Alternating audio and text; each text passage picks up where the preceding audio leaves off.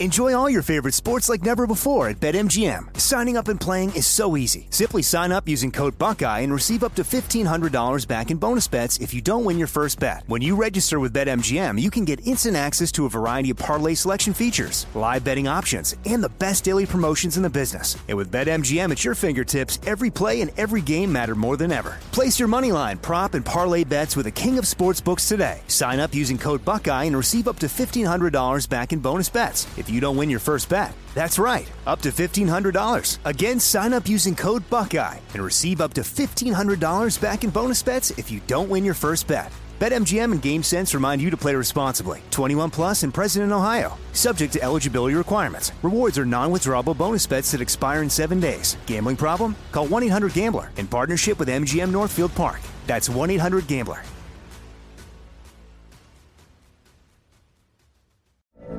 From BBC Radio 4, Britain's biggest paranormal podcast is going on a road trip. I thought in that moment, oh my God, we've summoned something from this board. This is Uncanny USA. He says, somebody's in the house, and I screamed. Listen to Uncanny USA wherever you get your BBC podcasts, if you dare.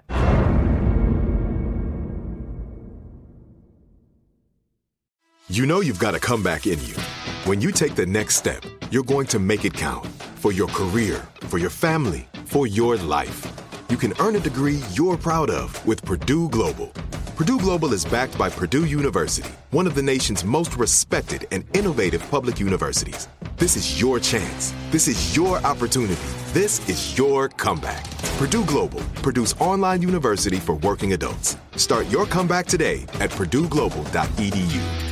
If a new house is on your wish list in the next 5 years, grow your savings faster and experience your dreams with an Ohio Homebuyer Plus account from Kemba Financial Credit Union. A savings account specifically designed to save for a new home where you can earn 7% APY, a $500 matching bonus, and a $1,500 mortgage closing cost credit. Learn more at Kemba.org. Offer expires March 31st, 2025. APY equals annual percentage yield. Restrictions apply. NMLS 292230. Equal housing lender. Federally insured by NCUA.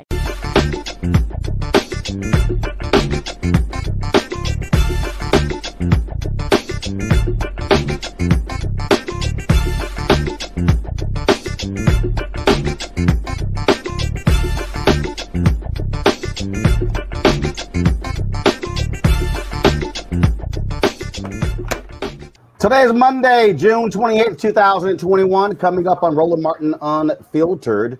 There's a new COVID variant out that could be very deadly if you're not protected. We'll talk with Dr. Ebony Hilton about that on today's show. Also, now, Where's Our Money segment? A lot of major advertisers had spots winning last night on the BET Awards, but how many of them are supportive of Black-owned media? Also, on today's show, a new poll shows that African Americans are in support of defunding the police and shifting of resources for police reform. Plus, the Essence Festival, virtual festival 2021 took place over the weekend. It will take place again this weekend. We'll have a recap and talk with the top editor at Essence, Corey Murray, as well as comedian Roy Wood Jr. Folks, it is time to bring the funk of Roland Martin Unfiltered. Let's go.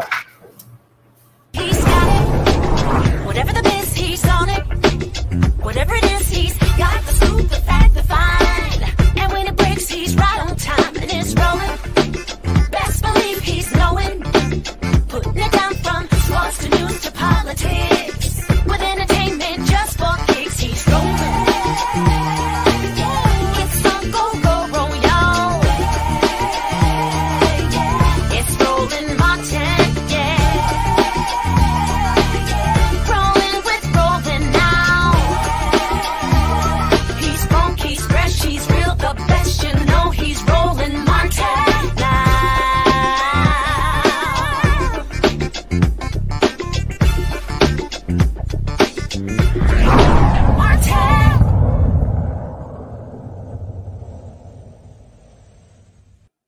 All right, folks, glad to have you here on Roland Martin Unfiltered. Texas Democrats, they're suing the governor of Texas, Greg Abbott, for vetoing the bill that funds thousands of state lawmakers. You might remember, of course, when the Texas Democrats walked out of the U.S. Capitol to keep a voter suppression bill from passing. Well, what happened there? The governor then got real petty, and he decided to actually veto their funding. Talk about being weak.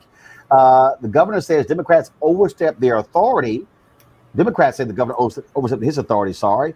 But the governor's office says their argument is, quote, misleading and misguided. This is a statement released from the spokesman for the Texas governor's office. Let's go ahead and pull that up. The Constitution protects the legislative branch, as the Democrats well know, their positions, their power, and their salaries are protected by the Constitution. They can continue to legislate despite the veto. Now, folks, what we are seeing here, we're seeing Democrats try to be as aggressive as they can because they don't control levels of power in Texas. Republicans control all statewide positions, including the governor, lieutenant governor. They control both houses, the House as well as the Senate. Let's go to my panel. Avis Jones-DeWeaver, leadership strategist, joins us right now. Michael Brown, former vice chair, DNC Finance Committee. Dr. Omokongo Dibinga, professorial lecturer, School of International Service at American University. Michael, I want to start with you. Look, Democrats don't have many choices here. They just simply don't. They don't have any options. But the bottom line is what they do have is they have an opportunity to frustrate as best as they can. And this is what Democrats should be doing all across the country, using everything available in order for them to stay in control, in order for them to lead. Yeah, first, Roland, I like your new technology. Congratulations, as you. Well, actually, no. We're only using this. We're only using this because we are moving offices, and so we decided we got to go completely virtual this time. But we're packing up out of our old office by Wednesday. We'll be in our new offices on Thursday, and we'll be broadcasting from the new offices on Monday. So this is only this congratulations. Week. Congratulations, appreciate it, sir. Does that mean we get to come back in the studio, or we're going to stay virtual? We're probably going to stay virtual for a few more months. We'll see what Dr. Ebony Hilton says later in the Today Show regarding the new COVID variant. We'll see. Got it. So, you and I have talked about this a lot, Roland, and certainly with my fellow panelists, we've talked about it a lot, is the Democratic Party, my party, the party I care about the most. I'm glad we're starting, at least in Texas, starting to fight gunfights with a gun. Instead of always trying to figure out how to sing Kumbaya with the Republican Party. They're not into Kumbaya. They're into winning, they're into power, and they're into taking away power from people of color. So there is not going to be a Kumbaya moment. So I'm glad the Democrats in Texas took a stand against Governor Abbott, who is clearly, obviously he's off base. I guess he's a Trumper. But nonetheless, I wish we would fight like that in more parts of the country on the state level. And obviously and Speaker Pelosi has done her part to fight fire with fire. I know Senator Schumer, they supposedly play by a different set of rules in the Senate, but McConnell doesn't care about Kumbaya. So it seems that maybe we need to follow the Texas Democrats' lead. It's all about, again, doing the best that you can with what you have, Avis. And what the Democrats have to realize across the country is you use power any way that you can, same way Republicans do. And so that's what, first of all, the people in Congress should be taking some lessons from that. But it was smart for Texas Democrats to walk out because the bottom line is that kept the bill from advancing. Absolutely. I mean, you have to be able to fight fire with fire. And it's just very interesting to me that the dynamics of the cultures of the two parties. The Democratic Party always wants to talk about and harp on bipartisanship when the Republicans are only focused on power. And if there was any time to grow a spine and to show evidence of a backbone, it should be around this issue right here. The degree to which we are experiencing a second coming of Jim Crow now in this country cannot be overemphasized. And quite frankly, although I'm heartened by the Texan Democrats, I'm very disappointed in the Democratic Party writ large in terms of its lack of a sense of urgency around this issue. This should be a 5-alarm fire, and every mechanism at their disposal at the federal, all the way down to the state level, in all the states across the nation that this catastrophe is occurring should be happening. I am hoping that other Democrats are watching and are being inspired by these actions, because if ever there was a time to fight, the time to fight is now. Omokongo? Wow. The Republicans have demonstrated once again that they don't care about anybody. Because one of the things that Abbott is doing right now, it's affecting Republican staff members as well. I mean, these guys who are congressmen, they're not there 9 to 5. They got other ways of making money. But the average staff person who's coming in every single day, and this is their primary source of income, they're going to be affected by this. And Abbott doesn't care. McConnell doesn't care. As Michael was saying, this is about that power grab, and they will step on anybody to get it. So I commend the Democrats in Texas for doing what they're doing. But like Dr. DeWeaver said, we need more. We need more action. Last week, President Biden was asked about his whole idea about voting rights, and they said, oh, he's going to make a statement on that next week, which would be this week. Seriously? We don't have time for next week. This is a daily action that they're taking to destroy our rights, and they need to step up. Like she said, writ large, they're failing us right now. You're absolutely right that these things, look, you got to fight as best that you can. And I think that's one of the things that we're seeing take place here. Of course, the pressure continues over the weekend. Black Voters Matter. They held their rally here in D.C., had that caravan that went from, of course, the South to the nation's capital. And that has to continue. That has to go on and on and on. We have to see more of that, Avis. And look, we know what took place where Democrats were not able to end the filibuster to even get the bill discussed on the floor. But this has to be top of mind. You have these Democrat donors who say, oh, let's move on. Let's focus on infrastructure bill. But the bottom line is you can talk about that all you want to, but you're going to actually screw yourself over the next 5 to 10 years if you do not keep fighting voter suppression. That's why the Department of Justice decision late last week to file suit against Georgia is important. And again, to me, this is a part of using all of your weapons. What is the whole point of holding back? You got no choice. And so they must also go back to ramping up pressure on these corporations to say, stand with us and withhold these funds when it comes to folks who support voter suppression. Absolutely right. It is interesting to me to see that so many people are just willing to sort of move on, turn the page. And it's also interesting to me, the fact, honestly, to be perfectly honest, I think this whole thing was bungled from the very beginning. Why were there 2 separate bills? Why wasn't there a focus on the John Lewis Act? Why wasn't there a focus on making sure that we repaired the Voting Rights Act in terms of the damage that it suffered with regards to the Supreme Court? I think bifurcating this issue like this hurt this issue. And I don't really understand why the Democrats cannot seem to grow a strategic bone in their body. It was absolutely asinine from the beginning to have it all conflated in this way in the first place. It should have been priority number 1. Unless we have our voting rights protected, they can kiss their majority in the House and the Senate goodbye. They could kiss their potential of having another Democratic administration goodbye. The Republicans are trying everything possible to undermine the voting rights of the core Democratic voters. The reason, I can't understand why the Democratic Party is so thick-skulled that they can't get. That needs to be priority number 1. It should have been priority number 1 from day one. And the fact that it still, to me, seems to be no sense of significant urgency there completely baffles the mind. The thing there about legislative power, at the end of the day, if you're locked out, gerrymandering is going to be happening because of the census.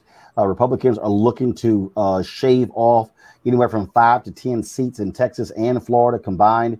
That could be a death knell for Democrats being able to keep control of the U.S. House next year, Michael.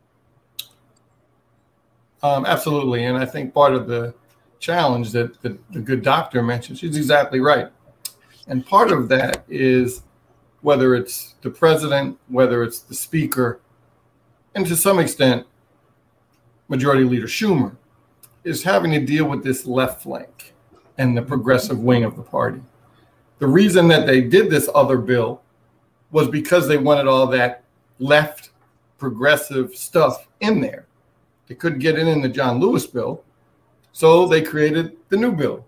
But you're exactly right, Doc. They should have just stuck with the John Lewis bill. That would have protected what was going on in these states. And now you're right. There's a lot of confusion which bill to support. They needed to pass the John Lewis bill. That may have been able to pass in the Senate. A little more, it's still difficult, but more likely than the other bill, the kind of more inclusive bill that talks about obviously money and all these other things that the Republicans aren't going to go for anyway. But nonetheless, the John Lewis bill needs to pass because that will at least protect on one level what's going on in the states. Omokongo, again, I go back to that gerrymandering issue, which is significant. Again, you're seeing the loss of seats in the Midwest and the East as well. We know that, of course, New York State is going to lose one seat because of less than 100 people counted during the census. That's why the census was so important. This was one of the reasons why Republicans did not really want to fund census efforts, because they said, wow, a shifting population away from white voters is going to help them out. We saw like literally in Texas, they went, oh, all good. Let's not fund any census efforts. And all of a sudden, when they realized, wait a minute, we could actually gain from this. All of a sudden, they had a late push for it. But the population increase in Texas is largely due to minority voters, namely Latinos. And Republicans are trying to claim many of those that new population in those seats. And so what people have to understand, we're actually losing power. People of color are losing power because they are basically creating districts for white voters, not new minority voters. That's right. And we're also seeing an increase in people who are moving to places like Texas as well, because this is just the Republicans played a long game, plain and simple. And they have a history of having the ruling over, I guess, representing the fewer amount of people, but still maintaining the same amount of power, if not more, than the Democrats. They played a long game, and the Democrats really have to realize right now that they need to have a three-pronged approach. You talked earlier about the financial aspect of it. The other two parts of it are we have to keep pushing out the rallies, the caravans, everything going on. The Black Voters Matter. That's extremely important. We got to get people registered to vote. The voter education has to continue. But this pressure on the corporations, it also has to matter, because some of these businesses are also moving their offices to places like Texas as well. And they're not used to being called out in terms of their financial contributions and the like. And so that has to be an aspect of it that we can't lose going into 2022, because we saw that these corporations were indeed responsive for the most part when we were calling them out. But they also know that many people have short attention spans. So we have to make sure that we keep that up as well, because we have to talk about who they shouldn't be funding as well as who they should be funding. So that's also a part we can't lose sight of. Speaking of funding, a lot of folks are being very critical of a company like Toyota because Toyota, they're giving a lot of donations to Republicans who voted not to support the electors. And we're talking about a lot of money. We've been seeing these tweets go all around social media about this. And we actually reached out to Toyota for a statement. Keenan, if you can pull that statement up, that'd be great. So I can actually read that statement for folks. And so let me do. Here's the statement from the Toyota PAC. All right, Toyota's PAC by design is bipartisan in nature, and we contribute equally to the Democratic and Republican parties. Toyota supports candidates based on their position on issues that are important to the auto industry and the company. We do not believe it is appropriate to judge members of Congress solely based on their votes on the electoral certification. Based on our thorough review, we decided against giving to some members who, through their statements and actions, undermine the legitimacy of our elections and institutions. Now, the reason this is important is because there are a lot of Black folks who buy Toyotas. In fact, there are African Americans who sit on the board of directors of Toyota, and they also, and I've read some stories, and I've been pulling those up, where Toyota actually has the largest market share of Black voters. So the question is, Black purchasers. So the question is this. Omokongo. If that's the case, what should Black consumers be saying to Toyota as a result of who they're funding? Black consumers need to put the pressure on Toyota. And look, I am a long-term Toyota brand. My members of my family as well. I was not aware of this till you brought this to our attention, and you can guarantee they are hearing from me. we need to let them know that, as you say, Roland, all of the time, that black dollars matter. And whether we're talking about car loans, credit cards, whatever, Toyota makes it a point to try to have these advertisements on Kwanzaa and Black History Month and all of these things. But if you're going to support people who wanted to undermine an election that was going to take away the freedoms that you're allowed to enjoy here as a corporation in the first place, this is unacceptable. And so Toyota, you're on notice. Many of us were not aware of this. We're aware now, and we're going to be coming and knocking at your door, whether physically, whether through emails, whatever, because this is unacceptable to support people who are actively working to take away the rights of your customers. That we can't stand for that.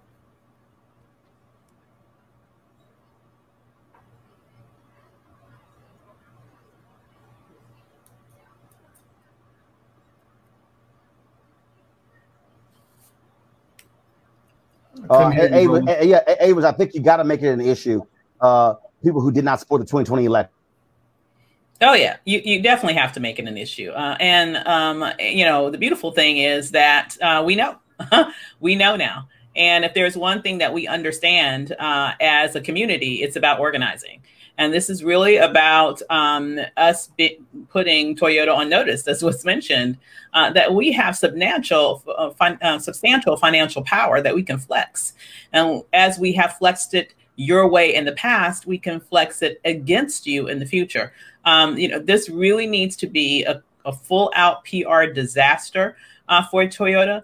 And so everything that we can do in terms of social media and also in terms of our buying choices, it needs to reflect our dissatisfaction and disdain with this idea of supporting people that not only were seeking to overturn an election, but was doing it based on lies that specifically focused on states that were largely decided on the votes of African Americans. This is a complete attack against the respect due to the Black America voting power. And we need to make sure that Toyota understands that this is something we're not going to forget, and they're going to have a price to pay for it. That's right. Omekongo. Excuse me. I'm sorry, Michael. Yeah, I mean, I certainly co-sign on everything that both of my fellow panelists said. I think, you know, and I'm glad, and Roland, that's why your show is such a service. You bring these issues up so then we can then talk about them and other people can talk about them. One of my sons drives a Toyota. Obviously, if I was aware of what you just said before he purchased it, I would have suggested maybe he select another vehicle. And I think, but that's where the economics will be so important because, for example, how will, whether it's magazines, these other charitable organizations, when Toyota calls and says, I want to buy ad space or I want to be a contributor, it's so hard for companies of color to say no to those dollars. The discipline comes saying, you know what? No. I understand if you wanted to support some folks because they wanted to overturn the Electoral College because there was some actual evidence, but there wasn't. It was, as Dr. mentioned, it was based on lies. So I'm curious about their kind of U.S. operations, their U.S., frankly, their lobbyists here in town, whoever they got the advice from, why this would be a good idea. Because the only way you change behavior, especially with folks on the Hill, is you impact their bank account. And when they see that Toyota is now not supporting their golf tournament or their dinner or their gala, then all of a sudden they say, well, you know what, maybe I need to change my view on that position, on that issue.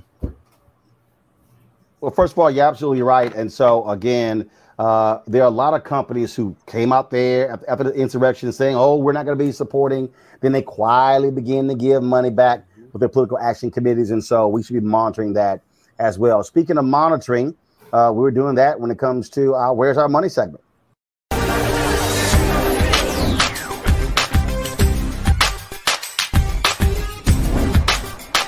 Been frozen out, facing an extinction level event. We don't fight this fight right now, you're not going to have black owned.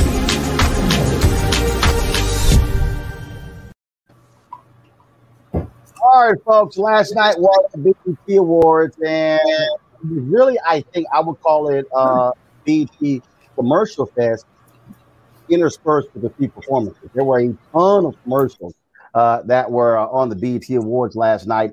A lot of major companies were spending money. BET no longer, of course, is black owned; they're black targeted, and so we're gonna roll through. I want to show y'all again all the corporations that dropped ads last night on the BET Awards. You had Axios, Capital One, State Farm, Apple, Nissan, Procter & Gamble, Macy's, Burger King, Warner Brothers, Pepsi, Columbia Pictures, T-Mobile, Sprite, M&M's, Kellogg's, Walmart, Little Caesars, Verbo, Ashley Home Furniture, Intuit QuickBooks, Red Bull, Universal Pictures, McDonald's, Amazon, Facebook, Coors Light, Garnier Serum Cream, U.S. Department of Health and Human Services, Geico. You also had a number of different. I don't think that's all of them right there, folks. You had a number of different makers. First of all, you had Snuggle, Invisalign, Absolute, Paramount Plus, L'Oreal. You also had, let's see here, Pizza Hut. Let's see, I got, like I said, I mentioned Procter & Gamble. You had Dove. You also had, let me go through here, Facebook, Macy's. Let's see, the other companies, like I said, you had Modelo, T-Mobile, Apple, Disney. You had, of course, Marvel, of course, Disney makes those movies.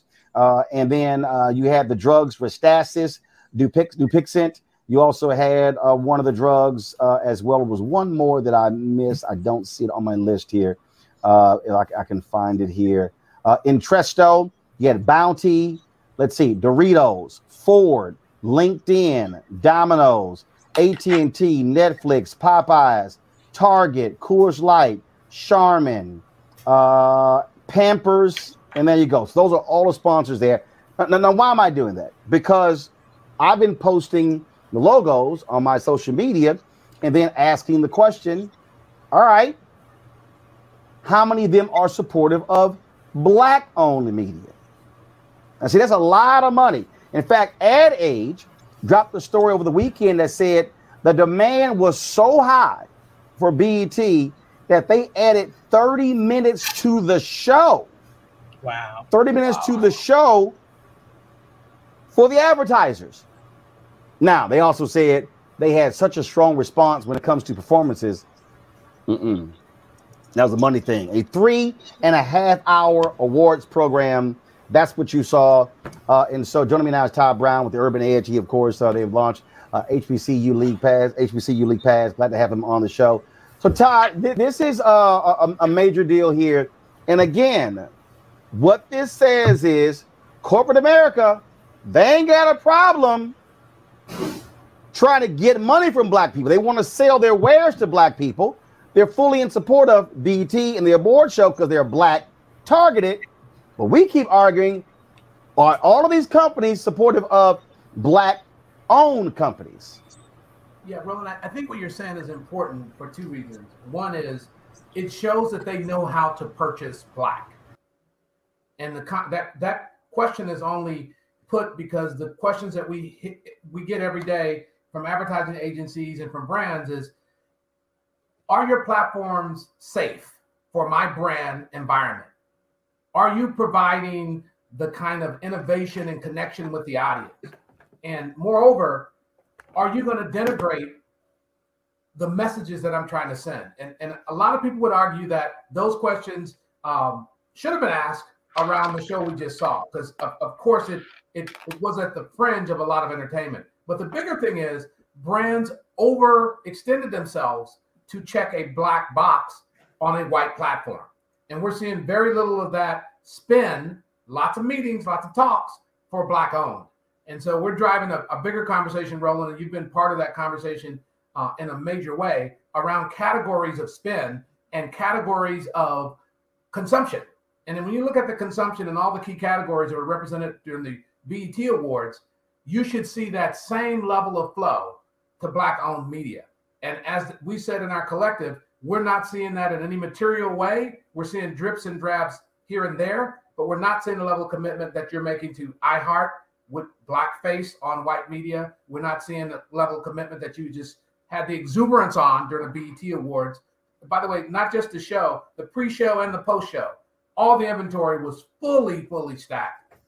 And so we know they know how to do it. Now we need to see them and hold them to account for doing it on Black-owned platforms where we control the narrative, we control the message, and we control the images that we are putting out and the stories that we're putting out to our people. All those things are important because it's not just the ad support, it's the ability for them to tell our story and to paint our narrative, which is also very impactful. And when we talk about that, again, there were a number of companies that I mentioned. Also, I think I did not Coca-Cola, Walmart, I mentioned McDonald's, tech companies as well, a number of them. And so one of the things, so what I did, Todd, was so I've been posting these on social media, LinkedIn, all of these platforms. And in fact, Procter & Gamble clearly saw our post and then reached out to us saying, hey, want to link y'all up with the right people to connect with. And I purposely said this here, Coca-Cola, they're one of our sponsors for our Essence Throwback. And I said, I gave them credit for that, their announcement of their spin with Black and other minority media. Walmart, we are having conversations with them. We have not closed a deal with them. I said we certainly are looking forward to a long-term partnership with all of these folks. But we need to be very, very specific with the companies that are not responding. I fired off an email to an executive at Apple asking about their Black-owned spin. Same thing in all these companies. These companies have Black board members, and there are people, and a lot of these companies have refused to even publicly commit to a Black-owned media spin. And we need to be demanding this. And for the person who is watching, who needs to understand the difference between advertisers supporting BET when they were Black-owned and advertisers now supporting BET when they are owned by Viacom CBS, not Black-owned. Brett Pulley, in his book, The $1 Billion Bet, the unauthorized biography of BET and Bob Johnson, when Viacom CBS bought BET, Todd, they were shocked to discover how much BET was getting for a 30-second ad compared to what MTV was getting for the same 30-second ad. To explain that to our audience, sure. The difference. I think it's important because it wasn't just a BET phenomenon. So I had the pleasure of being executive vice president and group publisher of Ebony and Jet magazine. And what we find is that generally in Black publications, we get 78% less than the market rate, and we get 95% less than the market volume. And what that really means is that if an ad rate at BET is $1,500 an hour for a 30-second spot, that same ad on any Viacom network was fetching $8,500. And if you really think about that, Roland, what that means is that instead of $3 billion, which was the closeout price for Bob Johnson when he sold BET to Viacom, that price should have been on the order of 78% higher. And if you think about that, that's about a $15 billion market cap. So he could have sold a third of his company if he was getting market rates. And also for the advantage of Viacom, they can pay off BET very quickly because as soon as they took over, the new rate for BET happened to start to be the market rate of $8,500. Moreover, they even got further distribution. So the idea of the Black rate at Ebony and Jet, which was generally 15 to 20K a page, and in the case of Ebony, 7,000 a page. In case of Jet, 7,000 a page. The like white publications were getting 150 to 200,000 a page. That's the difference between paying your writers on time, being able to have the best stock in paper, being able to pay for the mail, and being able to support your staff and have a White House correspondence in DC covering our stories. So that same problem with Black media that we talk about all the time, Roland, is a point of us getting our reasonable fair share. And what we find is that share for Black targeted is very small compared to total market, but the Black owned share of that is fractionally smaller than that Black targeted. So the new move, and I talked to you about this, is the move is that we've created a space called Black owned, but who's benefiting directly in the early days is Black targeted, because you're seeing BET be a safe, creative, easy conversation for white brands to have with each other about Black properties, which is exactly what happened when all of those good people went over to BET and Viacom and found themselves flush with cash because they were getting the market rate for the first time. And so that it's subtle and it's complicated, but it's not. Blacks are discounted by 78%, and we get the lowest volume of purchasing. And that's problematic. And that's why Black media is in such dire straits across the board.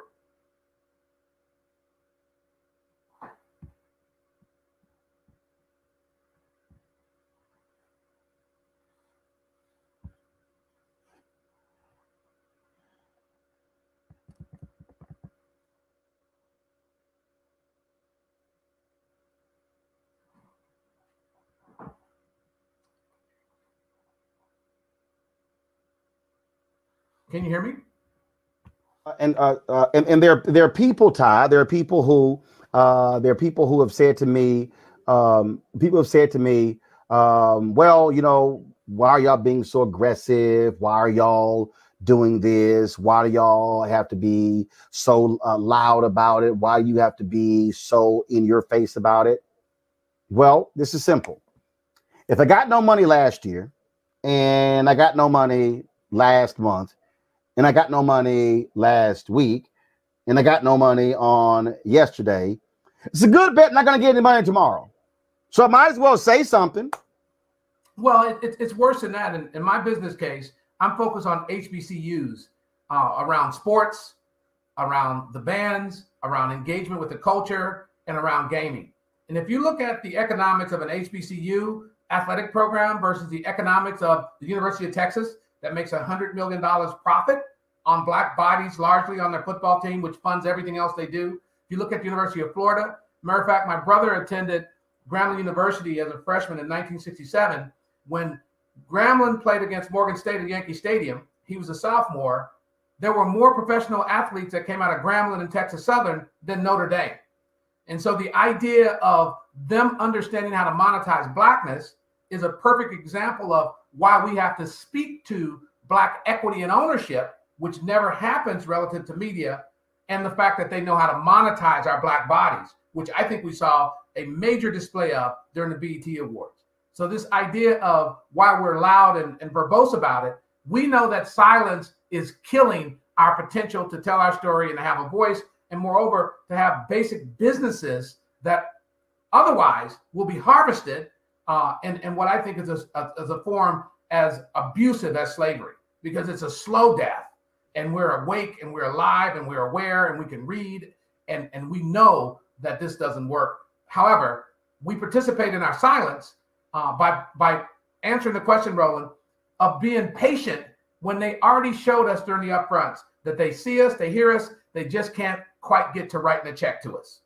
So let's talk about that upfront. So what the audience doesn't realize is that all of these media ad agencies that represent all of these companies, and we're talking about nearly $300 billion being spent, $300 billion. So the TV upfronts, they make these presentations, the networks explain all of their programming, and essentially they negotiate over 3 or 4 weeks with these ad agencies and the companies for the entire year.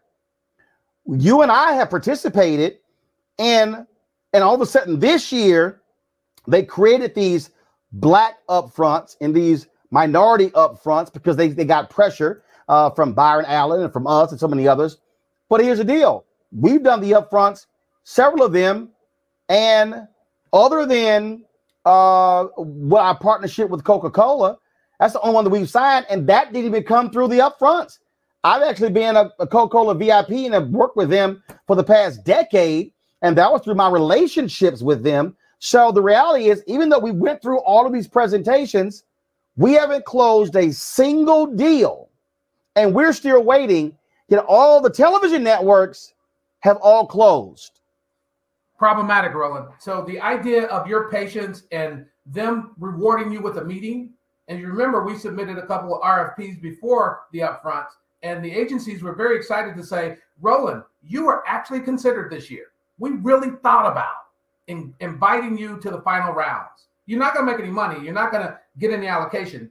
So the reward for the agency so far has been, we hear you and we see you, and we had a meeting with you. And as you and Byron like to say off the record is, we cannot spend meetings. We cannot spend nice thank yous. So we're asking and demanding and saying, where's the beef relative to this issue? And we know that they have, quote unquote, intentionality but you can't spend intentionality.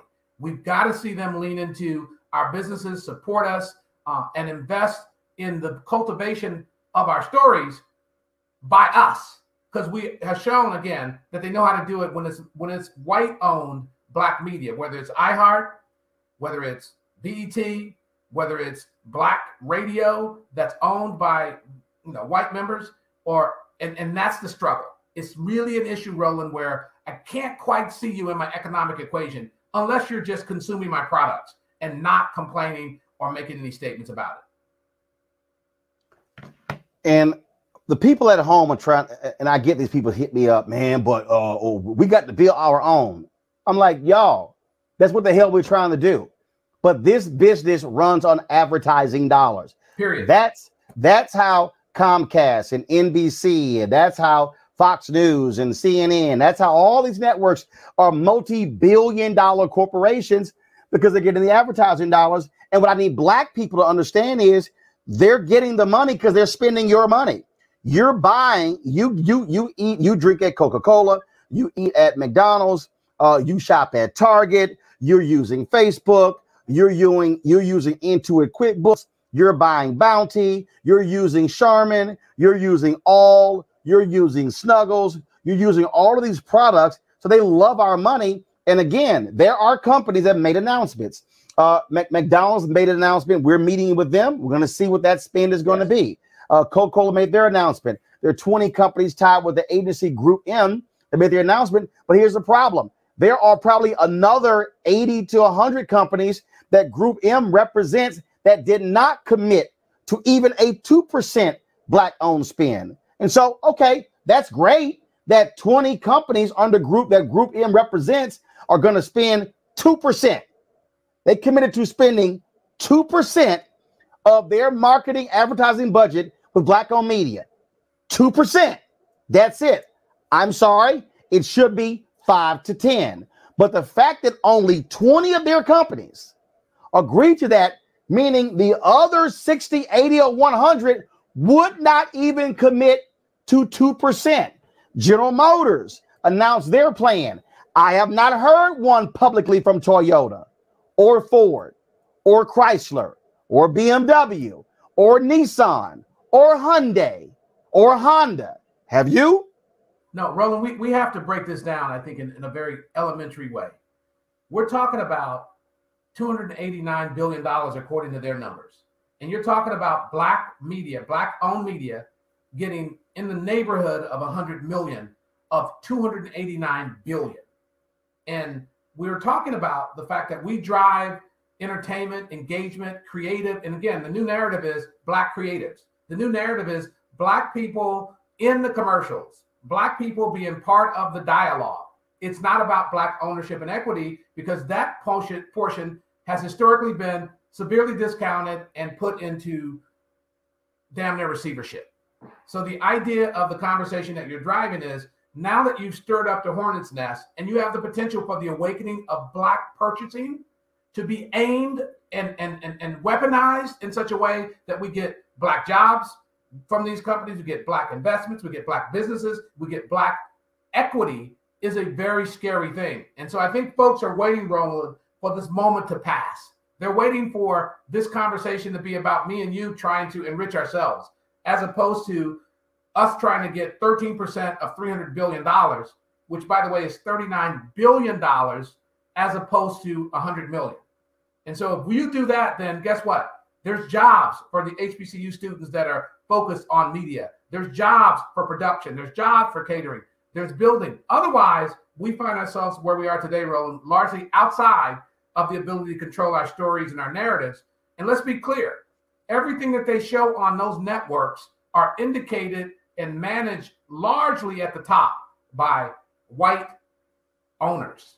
And you have Black workers who have to manage within that reality. And I saw several times, and I found it shocking that most Black entertainers were thanking BET for an opportunity to appear on white-owned media, to have the white media commercialize them, as opposed to the reality that BET is 100% owned by Viacom.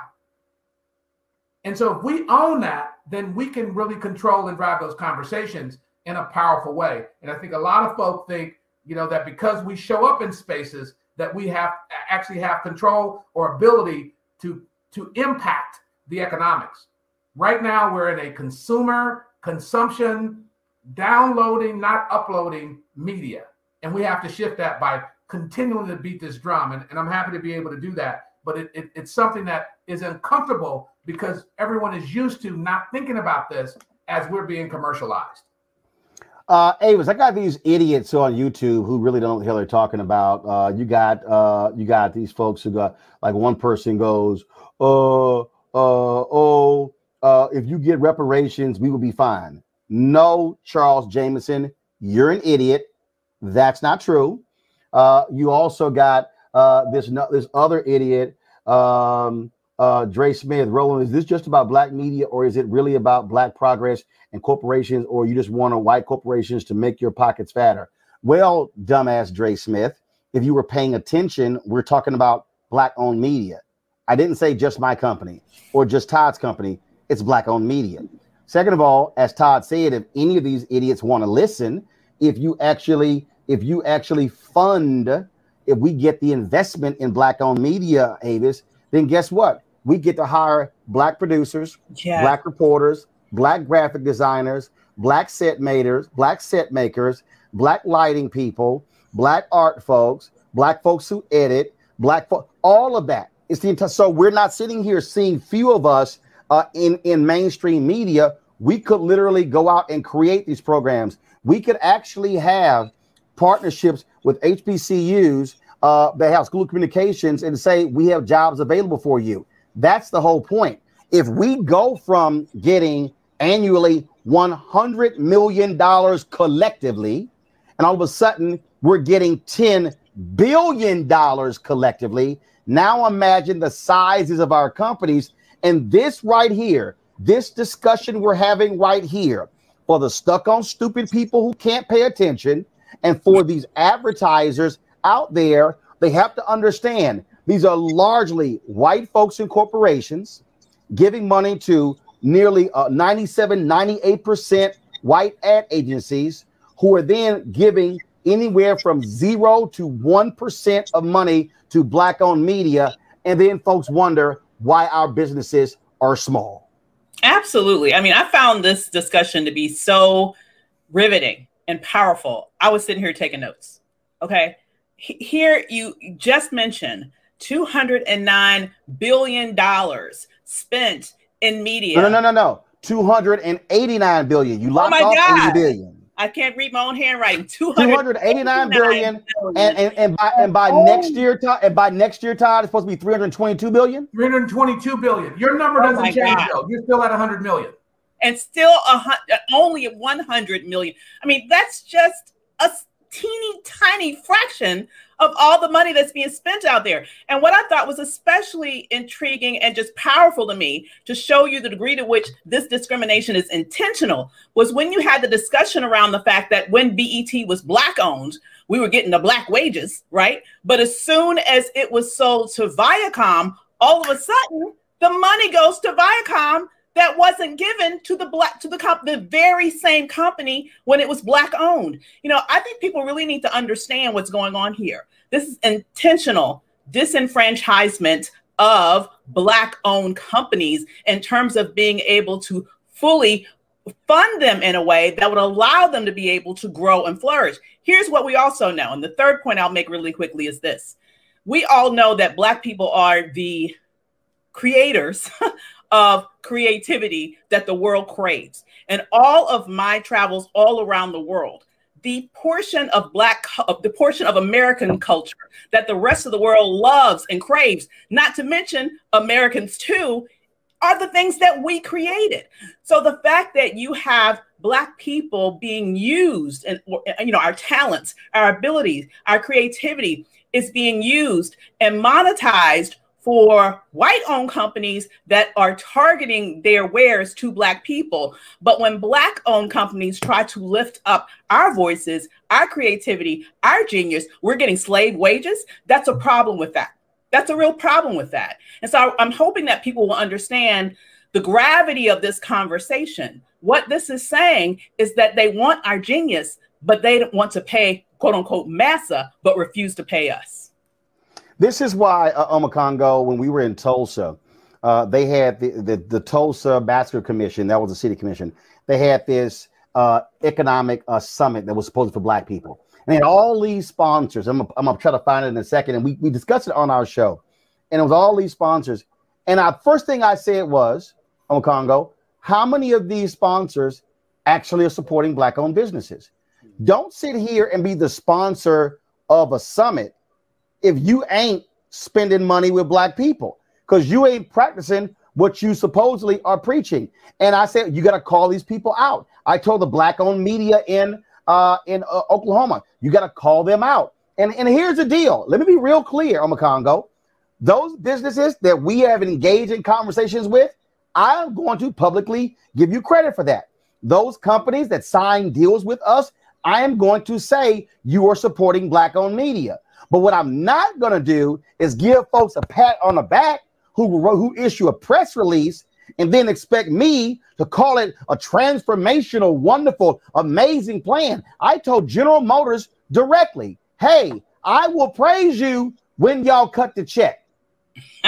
But you ain't cut the check. Go ahead.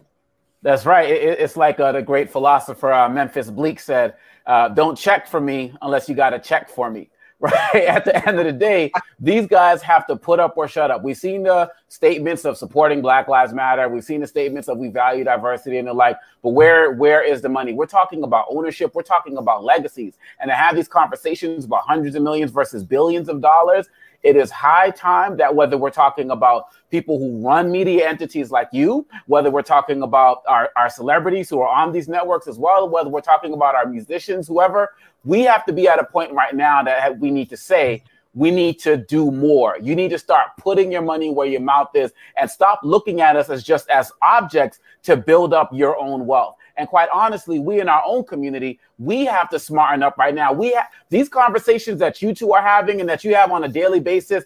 We in our own spheres, whatever platforms we have to do what we can do to maximize the number of people who are hearing this, because the average cat on the street doesn't know this. And they don't understand that we're being taken advantage of. So we have to keep calling them out. And once they see that we're starting to wise up, to really start to understand that you only value our bodies. Look what's happening with our sister in the hammer throwing competition, right? People are saying, just shut up and play. And she's like, no, I'm an activist. I'm more than that. Once we start doing that in large numbers and speaking up, these companies are gonna have to come around. And if we don't do it, they're going to keep undervaluing us. And so we really have to step up this campaign to make sure that that money is coming to us, because this is about legacy. This is about ownership. This is about reducing that wealth gap. And we can't do it if we keep playing footsie with these guys. Like you said, we got to call them out. We can't just say, oh, we're just happy that you showed up at our event. We're just happy that you put up a flyer or a poster. We need more. We need partnerships. And that's what you're doing, Roland. Coca-Cola and the like, you're talking partnerships. And we need that right now more than talk. Yeah. And I'm going to go to Michael, then I'm going to go to Michael, then I'm going to close out with Todd. And Michael, this is why I need all the people who follow us on social media to comment on those posts on Facebook, on Twitter, on LinkedIn, on Instagram, on Fanbase. So those companies see 100, 200, 300 responses, people liking those items as well. This is what we have to do, because again, this goes directly. And I'm just going to get just real straight. Michael, the people need to understand something. What people need to realize is this here. Is Michael still there, folks? I'm not seeing Michael. Okay, there he is. Okay. So this is the thing that Michael, you people understand. I was a contributor at CNN for 6 years. That meant I was paid. When you turn on MSNBC and CNN and they have these contributors or analysts, they're getting paid by the networks. Well, if we're able to generate more money, I can actually pay folks on our panel. They can actually get paid, which means they're also supporting their families. See, that's what I think people don't get. We're trying to connect the dots here for people to realize that there is a multi-billion-dollar system, an ecosystem of advertising and media that exists, that we are helping to fund, that we're not getting any, that we're getting little money back, and they're sitting there just cashing and making billions off of our support. And then I got black folks saying, "Oh, why you have to go through all of this?" Because please show me another damn way that exists. Because Todd knows we have presented numerous proposals, numerous. One company that reached out to us today, we reached out to 9 months ago. Nah, we don't really buy news shows. But then when I called them out, now they want to talk to us. Well, guess what? I guess the damn call out works. Well, you know, first of all, fascinating conversation. And I don't want to take too much time away from your closeout with Todd, because I pretty much co-signed with everything that my fellow panelists said. I have a question, if you don't mind, Roland, for Todd, if you don't mind. Yeah, go ahead. Hey, Todd, have you done any kind of market research? Because clearly, as fascinating as this conversation is, how many people, particularly in the Black community, know that BET is now not Black owned? Now, obviously, I know a lot of people know that, oh, Bob and Sheila Johnson made a lot of money on a sale.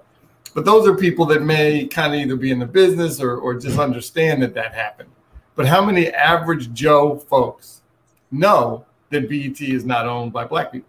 Well, Mr. Brown, I think you said a couple things there that are important. One is we have been socialized from claiming things from our block that we rent on, to our street, to our hood, to claiming BET as an equity owner. And I think Mr. Johnson and Sheila made $3 billion. That was great, unless they should have made $15 billion. So I'm happy to go from whatever number they were to $3 billion. I think largely this is not a matter of research or awareness. We know these things. We just don't want to process it because we can identify and connect with the shine and not have to process the abuse. So we're talking about a third of $1 trillion industry, and we're talking about Blacks largely being erased from it, other than employees and window dressing. And we're talking about a conversation which has everything to do with cover, which Black employees give. And I used to be an employee of Comcast and Viacom and other big media companies. But the world shifted when I went into the Black space, because then you really start to see what the reality is. The reality is that we don't have an ability, other than our call on our community, to stop the behavior that's participating in our own demise. And so that's the big conversation. Where we get distracted at is diversity, inclusion, BIPOC, minorities, dinners. Matter of fact, one of our, and I say this every time I'm on, one of our large partners asked me, what gives you the right to launch an HBCU League Pass for sports, bands, gaming, and culture? Did the UNCF give you permission to have the audacity to do that? Because we give our money to the UNCF. So I asked them, when you're talking to other groups, do you get permission from their advocacy groups in order for them to launch their business? The short answer is no. So we have to get out of this uncomfortable conversation of awareness into this conversation of putting a light on where the issue is and forcing this uncomfortable conversation where we get out of the diversity, inclusion, dinner buy-in, and those people in the advocacy groups who are in the position to give cover for this crime, they need to be exposed as well. And I see here with the Democratic National Committee, they're also guilty of this. You know, we had the same conversation at all levels of media, which I think is impactful and uncomfortable because no one is standing up and saying, stop it, do the right thing by our community. And by the way, giving us a job is completely different than giving us an opportunity to create jobs for our community. Thank you. So to everybody out there, understand, I'm going to be posting every single company that took an ad out on the BET Awards. I'm going to post those images on all my social media, and I'm asking the question. And this is what I asked. Very simple to each one of them, and this is the language you'll see it. Is what is your annual Black-owned media spend? Have you made a commitment to join other companies in making a specific spend with Black-owned media? Who is your ad agency? And are you holding that agency accountable and making them work with not Black targeted companies, but Black owned? Those are the questions that and then I'm saying Roland Martin Unfiltered representatives will be reaching out to you tomorrow to get answers to these questions. That's what we're doing, and we want to get those answers. Todd Brown, brother, I appreciate it. Thanks a lot. Tell folks where they can download the HBCU app. Yes, HBCU League Pass is available on all streaming platforms: Apple, Roku, Android, Apple TV. Everywhere you can get a streaming signal, you can download HBCU League Pass. We're going to be the premier source for live games, bands, sporting, talk, and gaming. We believe HBCUs need the opportunity to have their experience in the lexicon as opposed to just when you get a chance to physically live be there. That's what we're about. We're about bringing that energy, and you can get us on all streaming platforms. All right, then, Todd Brown, we sure appreciate it. Thanks a lot. Thank you, sir. Folks, got to go to a break. When we come back on Roland Martin Unfiltered, we'll talk with Dr. Ebony Hilton about this new COVID variant and why you must not play games, folks, and stay vigilant when it comes to your mask, keeping your hands clean. Yeah, we're not out of the wilderness yet. You're watching Roland Martin Unfiltered. We'll be back in a moment. I believe that people our age have lost the ability to focus the discipline on the art of organizing. The challenges, there's so many of them and they're complex, and we need to be moving to address them. But I'm able to say, watch out, Tiffany. I know this road. That is so freaking dope.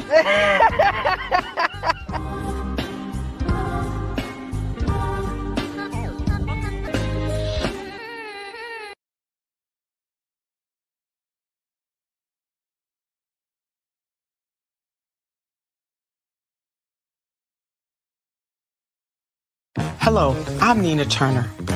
My grandmother used to say, all you need in life are 3 bones. The wishbone to keep you dreaming, the jawbone to help you speak truth to power, and the backbone to keep you standing through it all. I'm running for Congress because you deserve a leader who will stand up fearlessly on your behalf. Together, we will deliver Medicare for all. Good jobs that pay a living wage and bold justice reform. I'm Nina Turner, and I approve this message. George Floyd's death hopefully put another nail in the coffin of racism. You talk about awakening America. It led to a historic summer of protest. I hope our younger generation don't ever forget that nonviolence is soul force. Right.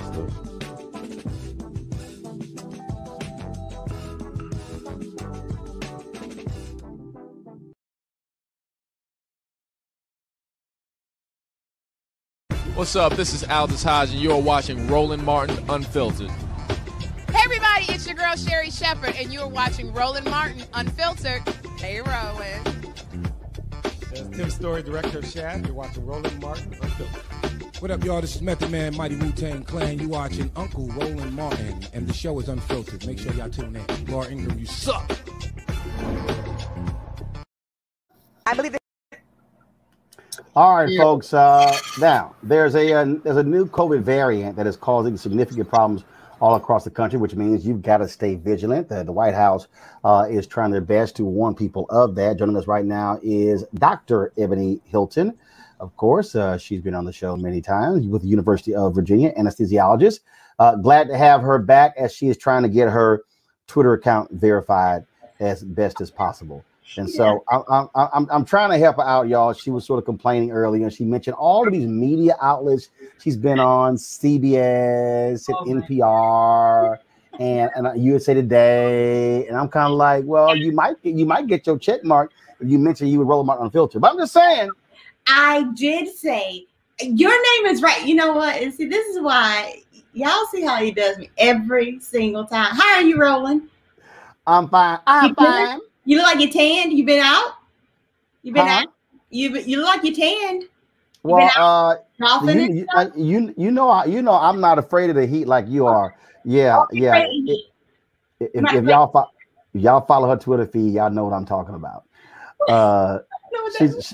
She's afraid to get a little toasty.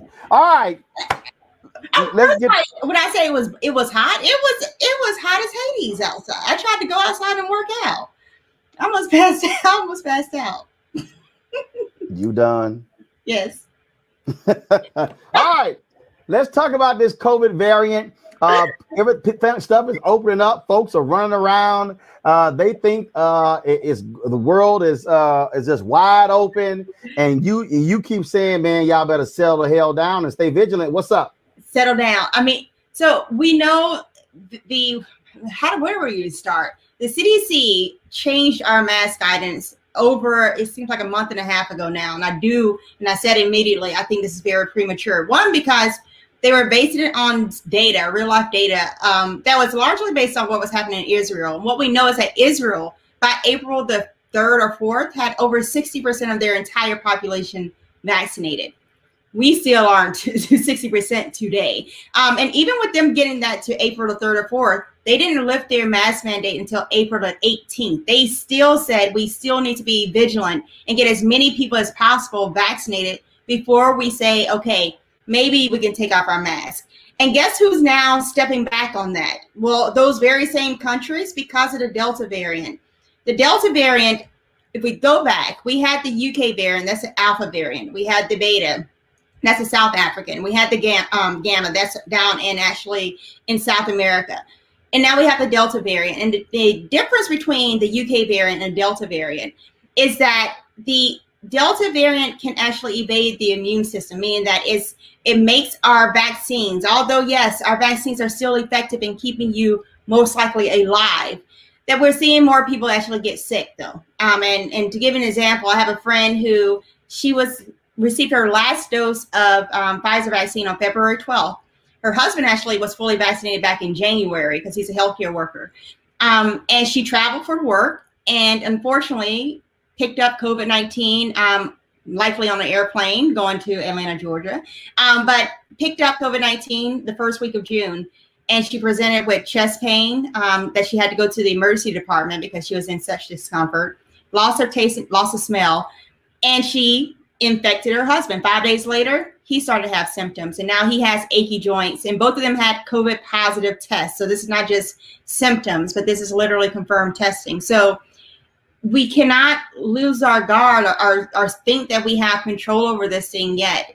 The virus is continuously trying to outsmart us, and we have to be 2 steps ahead, which means until our numbers are down, until we see our cases literally go down to 0, like they do in New Zealand, right? We got to keep our masks, wash your hands, don't go into these large crowds, to these concerts that I'm seeing pop up everywhere. We're going to really go into this fall in a very precarious situation. So, yeah.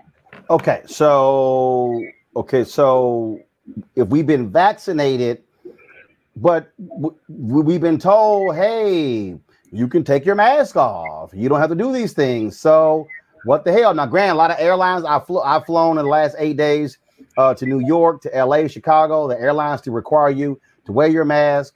But I can tell you, Ebony, it was a lot of folks rolling up on me in Chicago, no mask, LA, no mask.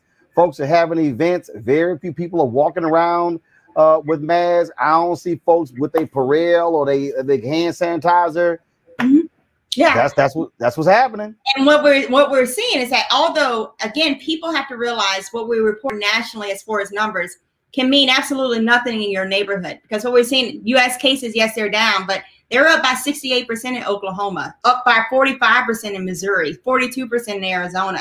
And it's all because if you're looking at where vaccine uptake is higher, we're seeing that those cases are staying pretty well in the Northeast, doing pretty well. But down south, where you're struggling to get people vaccinated in Alabama, for instance, we're seeing the COVID cases number go up. And then what I urge the CDC and the World Health Organization to do is to be transparent, to say, yes, vaccines do a fantastic job at keeping you alive, but that is not the only consequence of COVID-19. We know there are many people who have survived COVID-19 who now can have difficulty walking a full block around the neighborhood, and they're 30, 40 years old. They should be able to do that. We have people who have survived COVID-19 who now have COVID brain, where they can't hold a string of thoughts. So they have basically a severe form of just attention deficit. And that's one of my friends. She has now word finding difficulties. We have people who are survivors of COVID-19 who now have chronic pain issues. Their back and their joints are hurting. That's where her husband now has. And it's only been for 3 weeks. And I'm hoping that that will subside and that their symptoms will get a little bit better. But it's been 3 weeks of them having chest pain. It's been 3 weeks of them having joint pains. And the thought is, when will this end? I have another mentee. She's in her 20s. She was infected with COVID-19 in January, and she still to this day cannot taste or smell. Now, what does that mean when we now have studies out of Stanford that shows that people who have died from COVID-19, who weren't necessarily coming into the hospital because of neurologic deficits, but when they did an autopsy, their brains are resembling those of persons with Alzheimer's and Parkinson's disease. And I talked to you about this last year. Before we had studies to show it, my question was, what are the long-term consequences of people who say I lost my taste and smell? That means that it infected your brain cells. There has to be something that's linked to that. And so it's just simply not worth the risk of going to a concert without a mask on and having fun for 2 hours if it means for the rest of your life you're going to have this string of impairment. So. All right, then. Well, Dr. Ebony Hilton, it's always great to have you on the show. When you headed back to Charleston, South Carolina? Next month. Next month. Well, it's Good Stop Consulting, so we can help save the world. No, I'm just joking. Yeah, I have a business meeting.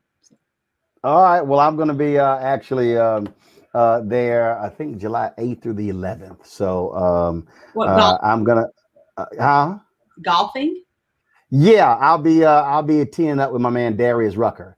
So we're going to hit a little golf. So I just want to know if Reese, did Black Women Views, we're going to be on Twitter to ask about, were we invited to this? We've been promised resorts. We've been promised. No. Hold on. Let me correct something. You have not been promised. You have suggested that I somehow, somewhere, someday in real life, which I think is imaginary, said I was going to give y'all all expense paid a respite at a resort. But you clearly had an edible. No, I don't do no, sir. Do a handstand. I don't do drugs, but what I do is show up, and I will show up on a golf course, and we will have this resort. So I thank you in advance, and may God bless you. Y'all love throwing God in there. All right, Ebony, I appreciate it. Thanks a lot. Thank y'all. Y'all have a good one. All right, thanks a lot. All right, folks, let's go to our next story here. Michael Omekongo and Avis. And this is pretty interesting.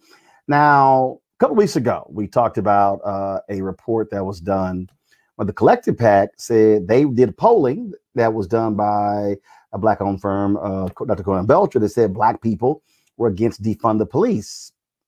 Now, Terrence Woodbury, Hit Strategies, has a report that shows Black folks' view on defunding the police and police reform. It's a little different. Terrence Jones is right now. Is Terrence there? Hey, Roland, Terrence, how you doing? How's it going, brother? Thanks for having me on. All right, then. So we're going to ask you some questions here. We've got Michael Brown, Omekongo Dominga, Dr. Avis Jones DeWeaver, and so we're going to chat about this here. So let's talk about this polling data. You've been spending lots of time out in the field talking to Black folks. And Democrats have been saying, they've been getting killed. People don't want against defund the police, even Black folks. But you say that's not necessarily true. That's exactly right, Roland. Attitudes about policing and defund have been evolving in the Black community since last summer, since the summer of unrest, when we really saw folks taken to the streets to express frustration after George Floyd. And for the first time, our recent polling of Black Track poll, a poll that we conduct every month, shows 53% of Black people support defunding the police. And even more interesting is when we ask if they supported reallocating resources away from the police and overhauling police, 67% support. And this is across all groups, Roland, across Black men, Black women, under 50, over 50, even Black conservatives. A majority of Black conservatives say that they support reallocating resources away from the police and overhauling. And so I think it's incumbent upon Democrats now to figure out how they're going to start talking about this, and even more important, how they're going to start getting it done. Is that because Black people know what defund the police is. They understand the difference, and they're not falling for the okie doke from Republicans. Is that what the difference here is? Well, that's a part of the problem here, Roland, is that we are allowing Republicans to define. Activists have done a very good job. Organizations like Campaign Zero, Color of Change, and Black Lives Matter Global Network have done a very good job of redefining defund, so that Black people do not think that the only outcome is abolishing the police. But at this point, the Democratic Party really has to lean into this now that their most loyal voters are evolving on this issue and are saying that this is what they expect. Then it's now incumbent on Democrats to figure out which elements of defund are actually appealing to people, and to start redefining this issue. The fact of the matter is, Roland, defund is going to be a huge part of the 2022 cycle.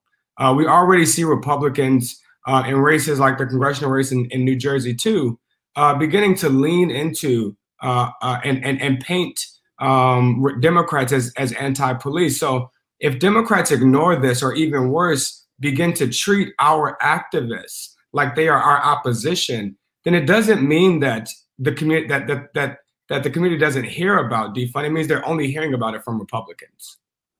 Michael Brown. Terrence, I understand the great work you're doing. Congratulations, by the way, on hit strategies. In polling, and as a former elected official, obviously we rely on polling quite a bit.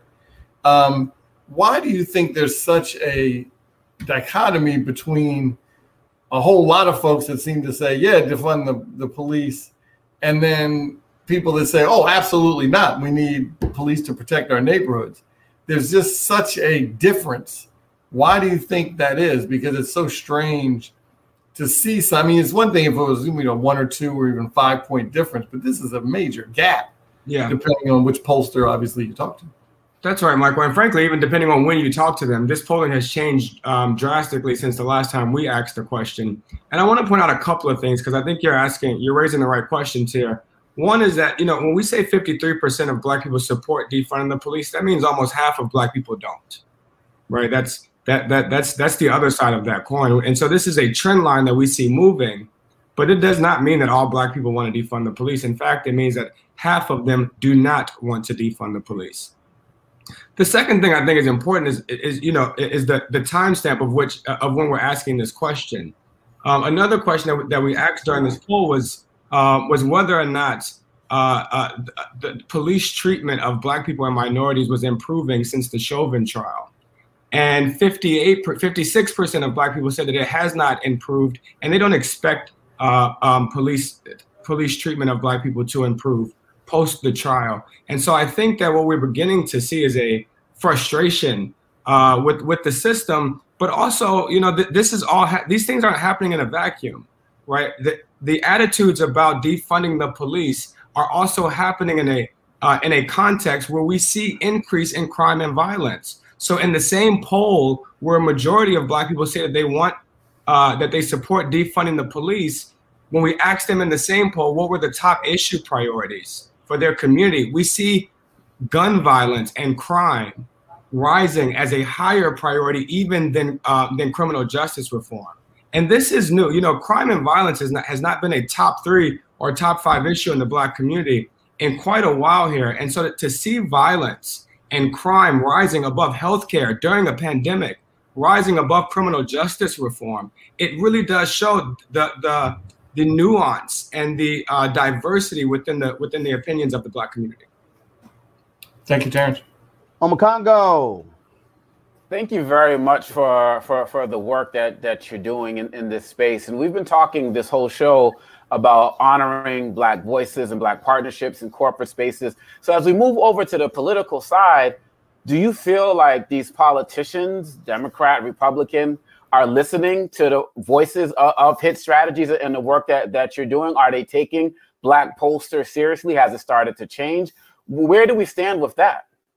We still have a lot of work to do. And if they are listening to us tonight, then someone from the party is going to give us a call, because defund is the single biggest issue that I believe we must solve in, moving into this next election cycle. It is a tool, a weapon that has been, a term that has been weaponized by the right, and that we now need to reclaim. But there's still significant work to be done here. Black voters remain very optimistic and even very supportive of the Democratic Party. We see Joe Biden reaching 86% approval, Kamala Harris at 78%, and Democrats even at 81%. Joe Biden is nearing Obama level job approval here. Obama was at 94, 95%. So to see Biden really hitting that, hitting marks this high, I think it shows a level of trust and even a cautious optimism in the Black community. But that's also that is in the context of an economic crisis that is affecting Black folks, in the context of increased crime and violence, and in the context of them still demanding pretty significant and swift action on criminal justice. So the optimism and the support is there, but it is broader than it is deep, and Democrats have a lot of work to do. All right, Avis.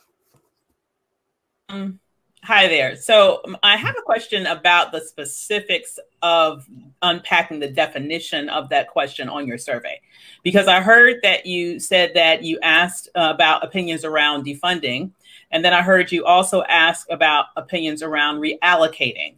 I was wondering if you had another question on your survey where it just straight up asked people, what do they think defund the police means, and provided a wide range of options so that we can really get a sense of how people unpack it. Because unfortunately, I really don't think it's quite as clear to the populace as we like to think it is.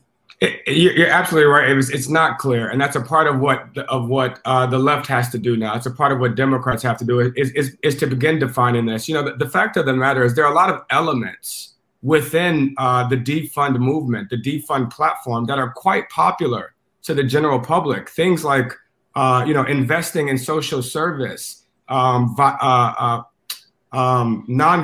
first responders, conflict mediation. These are all elements of the defund movement, demilitarization, training in less lethal in less lethal use of force. These are all elements of the defund platform that are actually quite popular amongst the general public, not just Black people and not just Democrats, but amongst the general public. And this is where Democrats have to stop saying, have to find a better response here than being against defund, than treating our activists like opposition, and start saying what they are for. Especially when we can show proof points around the country of how these policies have actually made people safer. And you just don't see this on the right. You don't see Republicans treating pro-life activists or pro-gun activists like they are their opposition. In fact, they are their greatest asset. And so as long as Democrats have this rub with our activists, then we're not harnessing the most energy that we have in the party. And that's a lot of that is going to hinge on how we address this issue. All right, then, Terrence Woodbury, folks are asking, they want to be able to see the results of this. Where can they actually go read it for themselves? Absolutely. Please follow us at Hitstrat on Twitter, or on our website, hitstrat.com. And also you can find answers to Avis's question there about how folks are defining defund. All right, then. Terrence Woodbury, thanks a lot, man. I appreciate it. Thanks, Roland. Talk to you soon. All right, folks, got to go to a break. We come back. A recap of the first weekend of Essence Festival 2021. It was virtual. We had some great performances. We'll be talking with the top editor at Essence, Corey Murray. That's next. Roland Martin Unfiltered. White supremacy ain't just about hurting Black folk. Right. We got to deal with it. It's injustice. It's wrong. I do feel like in this generation, we've got to do more around being intentional and resolving conflict. You and I haven't always agreed. Yeah. But we agree on the big piece. Yeah. Now, conflict is not about destruction. Conflict's going to happen.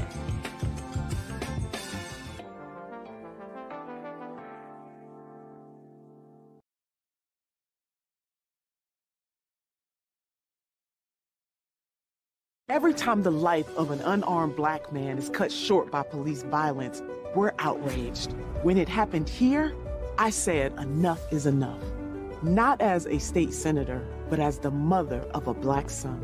I led Ohio's first bipartisan community police task force to stop racial profiling and address police brutality. We established standards for accountability, hiring, and use of force. I'm Nina Turner, and I approve this message to be a voice for change. Before Till's murder, we saw struggle for civil rights as something grown-ups did. I feel that the generations before us have offered a lot of instruction. Organizing is really one of the only things that gives me the sanity and makes me feel purposeful. When Emmett Till was murdered, yeah, that's what attracted our attention.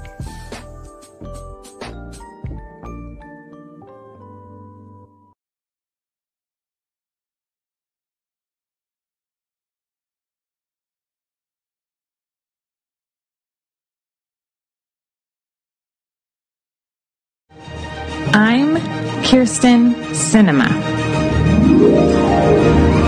I found the time to train and run the Boston Marathon. I think it'll be the most emotional run of my entire life. I found the time to train and complete the Ironman competition in New Zealand. And almost a dozen other races.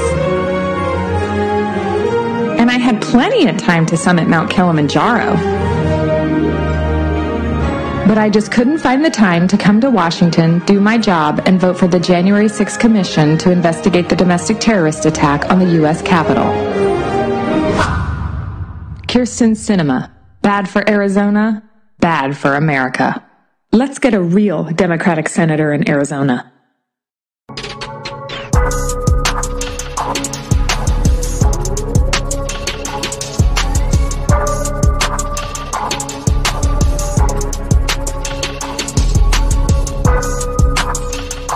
Welcome back to Roland Martin Unfiltered. This weekend was the 2021 Essence Festival. It was virtual, as it was last year. Folks, a lot of stuff happened. First of all, it kicked off on Friday, went from Friday, Saturday, Sunday. A lot of performances, a lot of things happening. First off, guest appearances, Israel Houghton, Lucky Day, Jasmine Sullivan. They had a great conversation with my man D Nice as well. Here is a recap of some of the performances right here.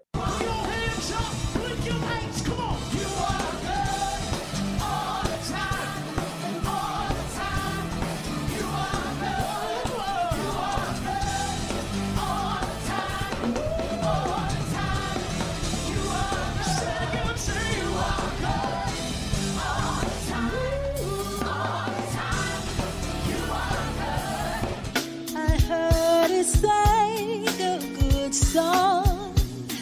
I heard he had a style, and so I came to see him, to listen for a while. And there he was, this young boy, a stranger to my eyes, holding my bag with his fingers. Come on, singing my life word,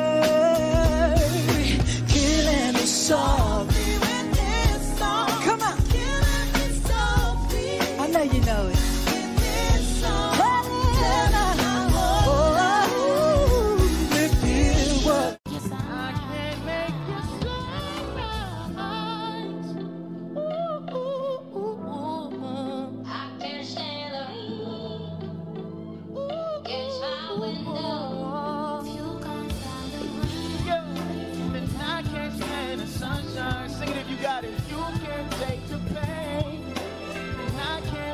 Sunrise. If you can't stand the rain, then I can't stand the sunshine. If you can't take the pain, then I can't make you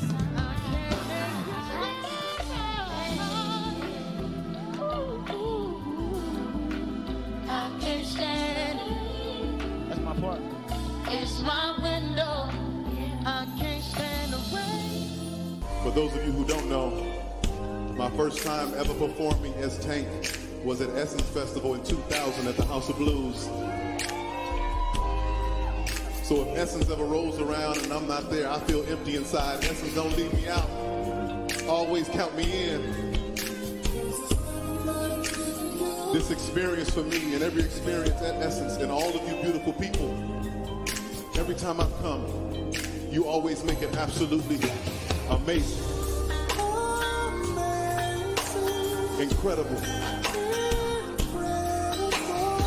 Outstanding. All right, folks. You can go to essence.com, essencestudios.com, and see all 3 days of the festival. Joining us right now is Corey Murray. She's the deputy editor for Essence Magazine. Corey, what's happening? Nothing much in you. Glad to see you. We saw each other at the Dick Gregory screening, Tribeca Film Festival, yes, we did. In New York, Saturday before last. So obviously, it's a little bit different. Experience Essence virtual, but the reality is the show must go on. And yes, so, it does. so take folks through the process of putting all of this together to have this 3-day experience over 2 weekends. Well, thank you for having me, Roland. So like a lot of big major festivals, we all had to pivot and shift as COVID continued to, wreak havoc, if you will, unfortunately, on a lot of our outside plans. But as we were coming into the 2021, and especially as people, started getting vaccinated, restrictions were lifting a little bit, we were like, well, how can we bring the spirit of New Orleans to the virtual audience? We went down, had several meetings with Mayor Cantrell's office, the city of New Orleans, to see how can we activate down in New Orleans proper and still be safe. And so the plan we came up with is, instead of, unfortunately, we could not be in the Superdome or the convention center. So we decided to find about 4 outside venues for proper ventilation. And then we invited essential workers of New Orleans and then a few other special guests to really keep the audience small, but curated, in that we really wanted to say thank you to a city that has been a home for us for upwards of 27 years. So that's how we looked at it. But then, when you showed that beautiful clip with Jazmine Sullivan, not all of our headliners and artists could come down to New Orleans when we were taping. So while we were able to film Tank in New Orleans down at the Lakefront Arena, we filmed Jazmine Sullivan in her Philadelphia hometown, which was beautiful. So this year, obviously the aesthetic of whether you're on a stage or having a studio performance, we wanted to give our audience a little bit of variation, and and to have that feeling of what it's like to be there, and then of course revving up to be fully back together in 2022. And obviously that was the performances, but then of course you also still had normally if we were at in New Orleans at the convention center, you have the empowerment stage where you have your panels and things along those lines. Some of them this year were virtual, but you still also did some stuff that you also shot there as well. I caught a little bit over the weekend of the conversation with my man D Nice. Yes, so that was another thing that we wanted to do, and again, those were for the audiences for essential workers. But yes, it was these beautiful Airstreams we had. I was at St. Augustine's football field, which was, made me nostalgic for my high school days. But more importantly was the conversation I was able to have with D Nice and Angela Yee about pursuing your passion. And the big takeaway I had there is, D Nice was telling his story, and I didn't know that once things kind of, slowed down for him as a hip hop artist, he started designing websites for people. Designed, like Alicia Keys' first album, her Albridge Pack and whatever. So he had kept working, but, fast forward to now, we all love and adore him for Club Quarantine. He looked at me, he said, listen, he said, no one could have ever said this. I am a 50-year-old DJ. That's what I am. And he was like, and look at the life I have right now. And that really stuck with me. So it's like, don't ever count yourself out no matter what your age. But yes, that was a conversation that we had right there in New Orleans. And, D Nice has been such a friend to the brand. He's DJ'd a number of parties for us before Club Quarantine. And now we were able to have a little small set, just a little one at Howlin' Wolf. And that was presented by Coca-Cola. So he did a 30-minute DJ set for us. And Roland, I got to tell you, even with just maybe 40 people that were in there masked up, still when he hit Before I Let Go by Beyonce, well, the remix the remix by Beyonce, we all, got together safely and did that electric slide. So it felt just like Essence Fest all over again. So one of the things that, it was Friday, Saturday, Sunday. And so now the second weekend is going to take place this weekend. So what you got planned? Well, of course, we got to do another one with DJ Khaled and friends. He's coming up next weekend. So excited for that. We have Neo. We have A. Marie, who's going to do who we taped a performance again back at Howlin' Wolf. And of course, we have a lot more conversations that we have, a lot of previews and new shows, cast coming. And then something I'm very excited about, and, not to be a plug, but I was able to talk to Robin Roberts about her new show that she has called The Turning Tables with Robin Roberts. So, and again, we're going to have some other rich conversations for our Wealth Empowerment stage, as well as Beauty Carnival, and of course, another revisit of our gospel stage on Sunday. So again, Friday, let's go for times because a lot of folks only look at for performances 6 to 10, but y'all actually had stuff in the daytime, panels that were taking place as well. Yes, we were. So on Friday, from 6 to 10 is the Beauty Carnival. And then you can, on Saturday, from 10 to about 1 is our Wealth Empowerment. And then we take a break, and then you come back for Entertainment Access, which is usually between 3 and 6. Take a small break, and then at 7 o'clock, the evening concert series begins. And then on Sunday is a full day of Get Lifted. And I also can't forget our Girls United After Dark series that we do on Friday night as well. All right, then. All right. Well, Corey, we appreciate it. We'll definitely be checking it out. We have been partnering with Coca-Cola to push as many folks as possible to watch the streams. We've been running Essence throwback videos and photos every day on the show, and we're going to be doing that all throughout this week and this weekend as well.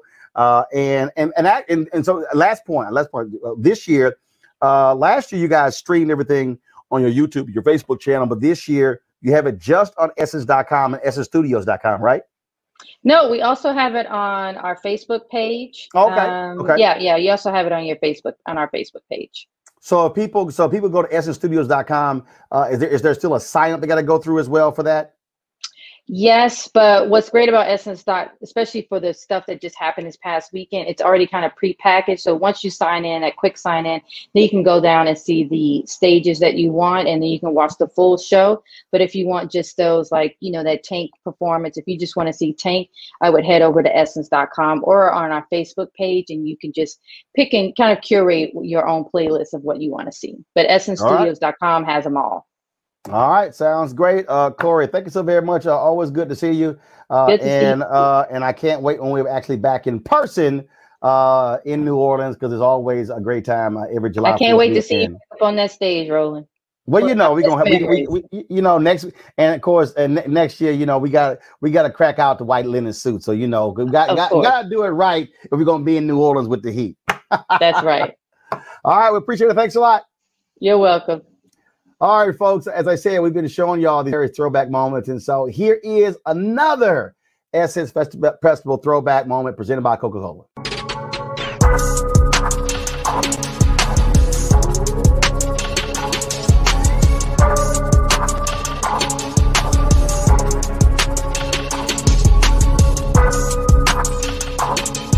Lance Gross, what's up, man? How you doing, man? I'm enjoying this Essence Fest. I love New Orleans. Yeah, but I see you got shades on 11:30 in the morning. Yes, I got 1 hour of sleep. It's my birthday today, so I got an excuse. Oh, your birthday today? Today. Oh, you're going to be turned up tonight. Yeah, I was turned up last night.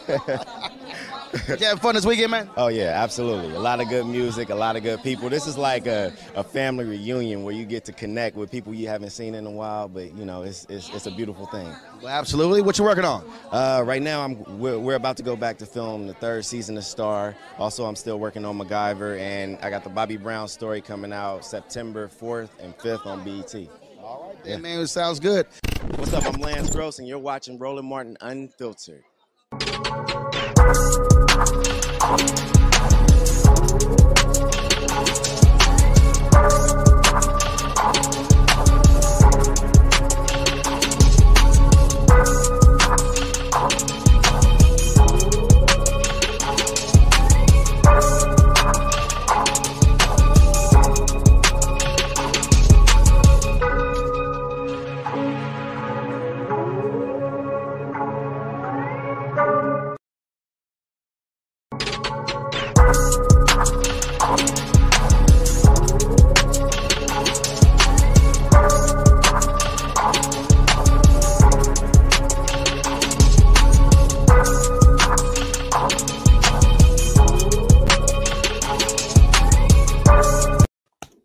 All right, folks. As I said, this weekend, you could catch the second weekend of the Essence Festival 2021, beginning Friday, taking place Friday, Saturday, Sunday, and then next Monday we'll have a recap as well. All right, y'all.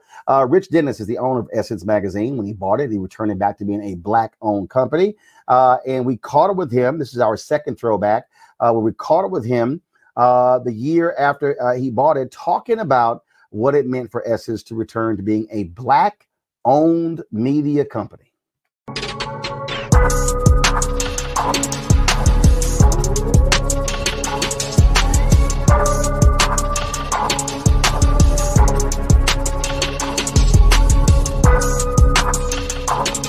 You have been on a treadmill set on 12.0 this whole week. Yes, sir. It's but you know, it's been lovely. It's been we're here fighting for a cause and a purpose, and we're delivering against that, and so it's worth it. So you can yank it up to 13, but only for a little bit. I mean, I was seeing you. You're like, okay, yeah. I gotcha. Okay, hold on. Okay, gotcha. So I mean, this is a new experience for you. Very new experience. You know, it's not too long ago I was selling soap in the parking lot across from the convention center. You know, to now having to go through all of this and be a part of all of this. It's just, I mean, you can't ask for more than this type of dream to come through, and then to be able to share that with everybody, right? And to be able to take that dream and invest it back so that other people can live out theirs as well. So it's been good. But when did that hit you? The story you just said, you come in here like a bunch of the folks you see here. Yeah. They just trying to get their hustle on. They got T-shirts and oils and the hats, and they just trying to make it happen, and then go, whoa. Yeah, you know, it hits you not at one moment, right? It's like all of the things that you have aspired to do. And when you start to do them and you realize, and like, oh, you know, and then, you know, even just like standing here, right? Prior to this year, I'd never even been in a room where there was a red carpet, you know, so I'm like, okay, this is different, right? But it's those types of experiences, and then that triggers in, hey, you know, now the responsibility is to share this experience, right? And to make sure that we're enabling way more people to move from that parking lot to come into this room and to be able to talk to you. Last question. I saw the email. I woke up this morning. I see the email. And again, as a content creator, I see this deal you guys announced with Queen Latifah. Yeah. You know, it's very timely, and it's also critically important. You know, we talk about owning our culture, right? And we talk about creating wealth for our community, right? And the most valuable thing that we have left as a community, and the one thing that they can appropriate at times, they can misappropriate at times, but they can never take, is our culture. I gave an interview where I said, they would say, Roland, how can, when I ran Chicago Defender, Roland, but you know, the Sun-Times, the Tribune, and I said, let me be clear, they can never out-black me. No, they cannot. And they can cover our stuff, but they can't out-black me. They can't out-black you. And what we have to do is monetize our culture, right? And so that's what that fund is about. That fund is about monetizing our culture, creating equity for our content creators, for our makers, so that they can have enough of a base that they can reinvest in themselves and back into other young entrepreneurs that are content creators and that are makers. And so that's what that's about. So we're partnering with Queen Latifah and Shakem, but we're going to have other partners, and we're going to talk.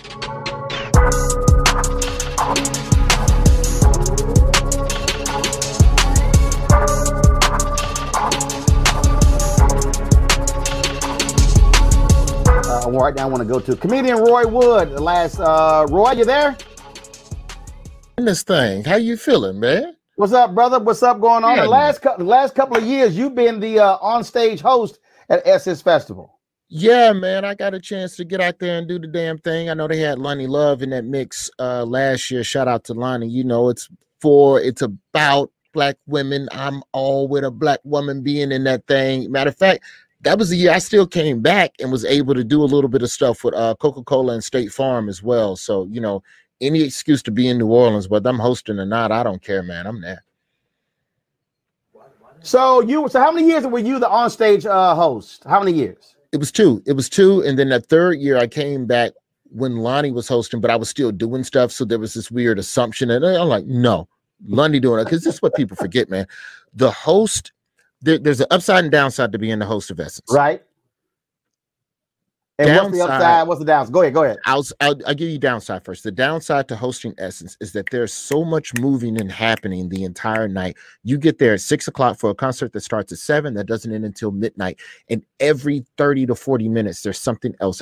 So you miss most of the show. You can see parts of it. You can see a third of whatever somebody's doing on stage, because the beginning of it, you're doing something else. And at the other end, you're waiting to get on stage. So it's hard to really see the show from the front too. That's the other thing.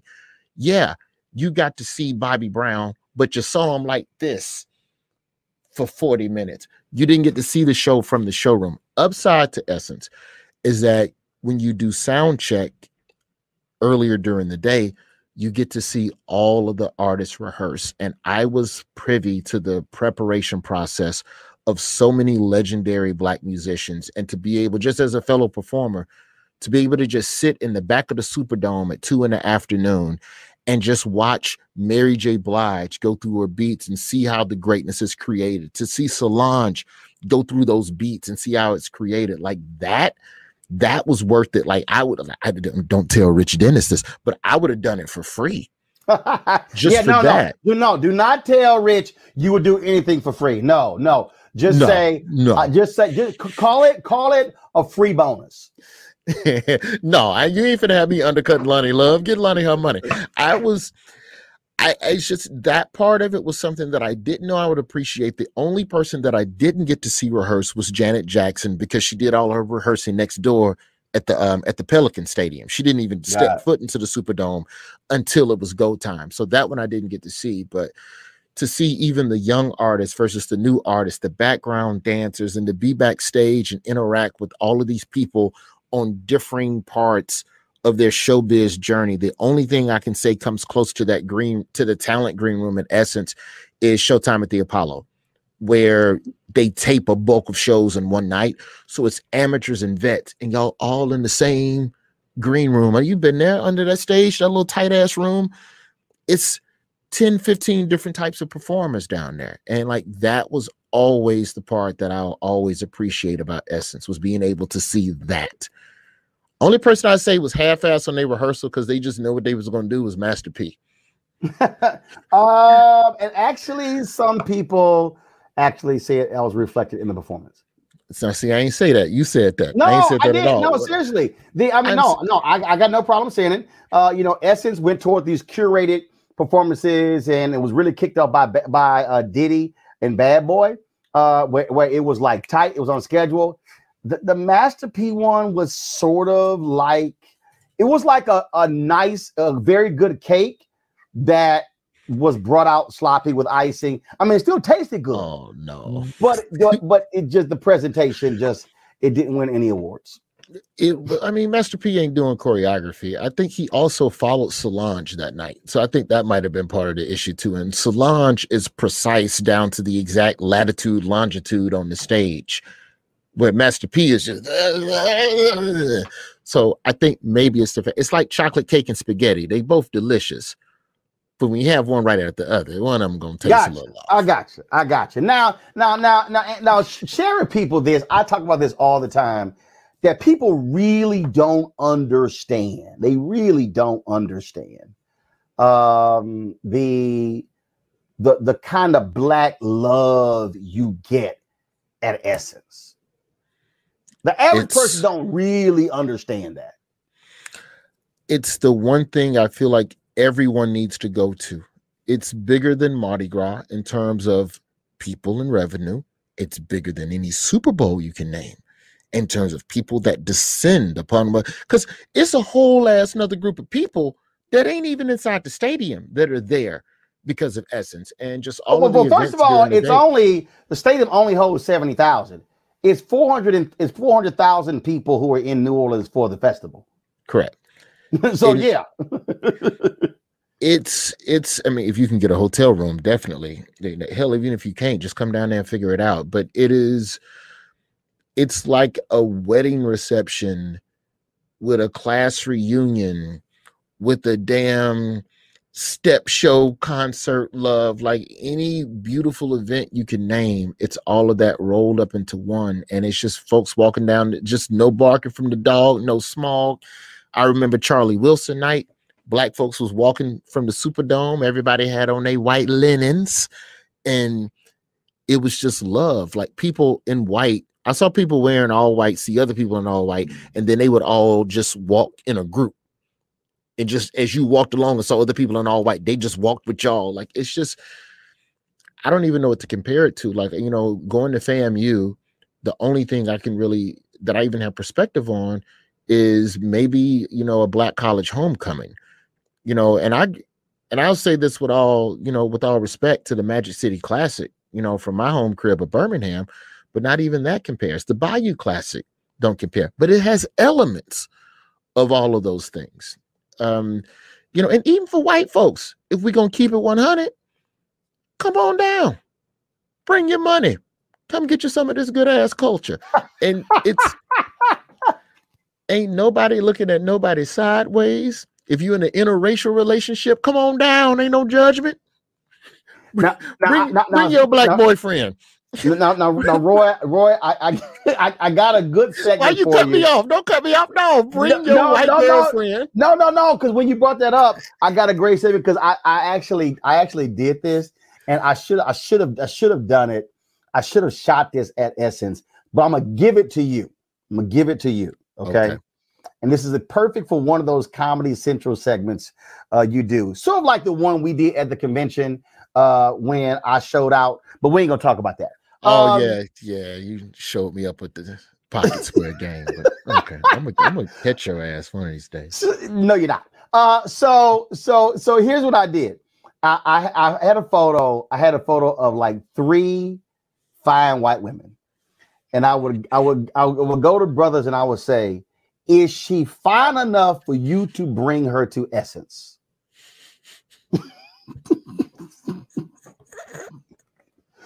I'm gonna give you that one. So imagine if you had like 3 photos and said, okay, and is she? And one of them, I really messed up this one brother. It was a white woman in a Confederate flag bikini. Oh no, you can't bring that to Essence. You can't bring no look. All right, I take back everything I just said. It's not all love. It's not all barking from the dog. You will get your monkey mouth behind pushed into traffic on Canal Street if you walking around there with some damn Confederate flag, anything on. Matter of fact, wear you one of them tennis hats and just wear it low. That's how you need to show up. But nah, you ain't finna have me comment on that. You ain't finna have my black ass girlfriend. Somebody gonna send this to her and talk about why you was talking about white girls on with Roland Martin. Wait a minute. Amos Jones and we had the chat. She goes, how the hell we get on white women? I am in a happy home, and me and my black ass girlfriend are happy and content, and you are not going to have me speculating on white women in Confederate bikinis on the way to the Charlie Wilson show. No, thank you. I'm just saying, y'all were bearing off into very dangerous territory. No, we weren't. That's the whole. We was just talking about black colleges and homecoming, and then here you come. And then all of a sudden, white women. What?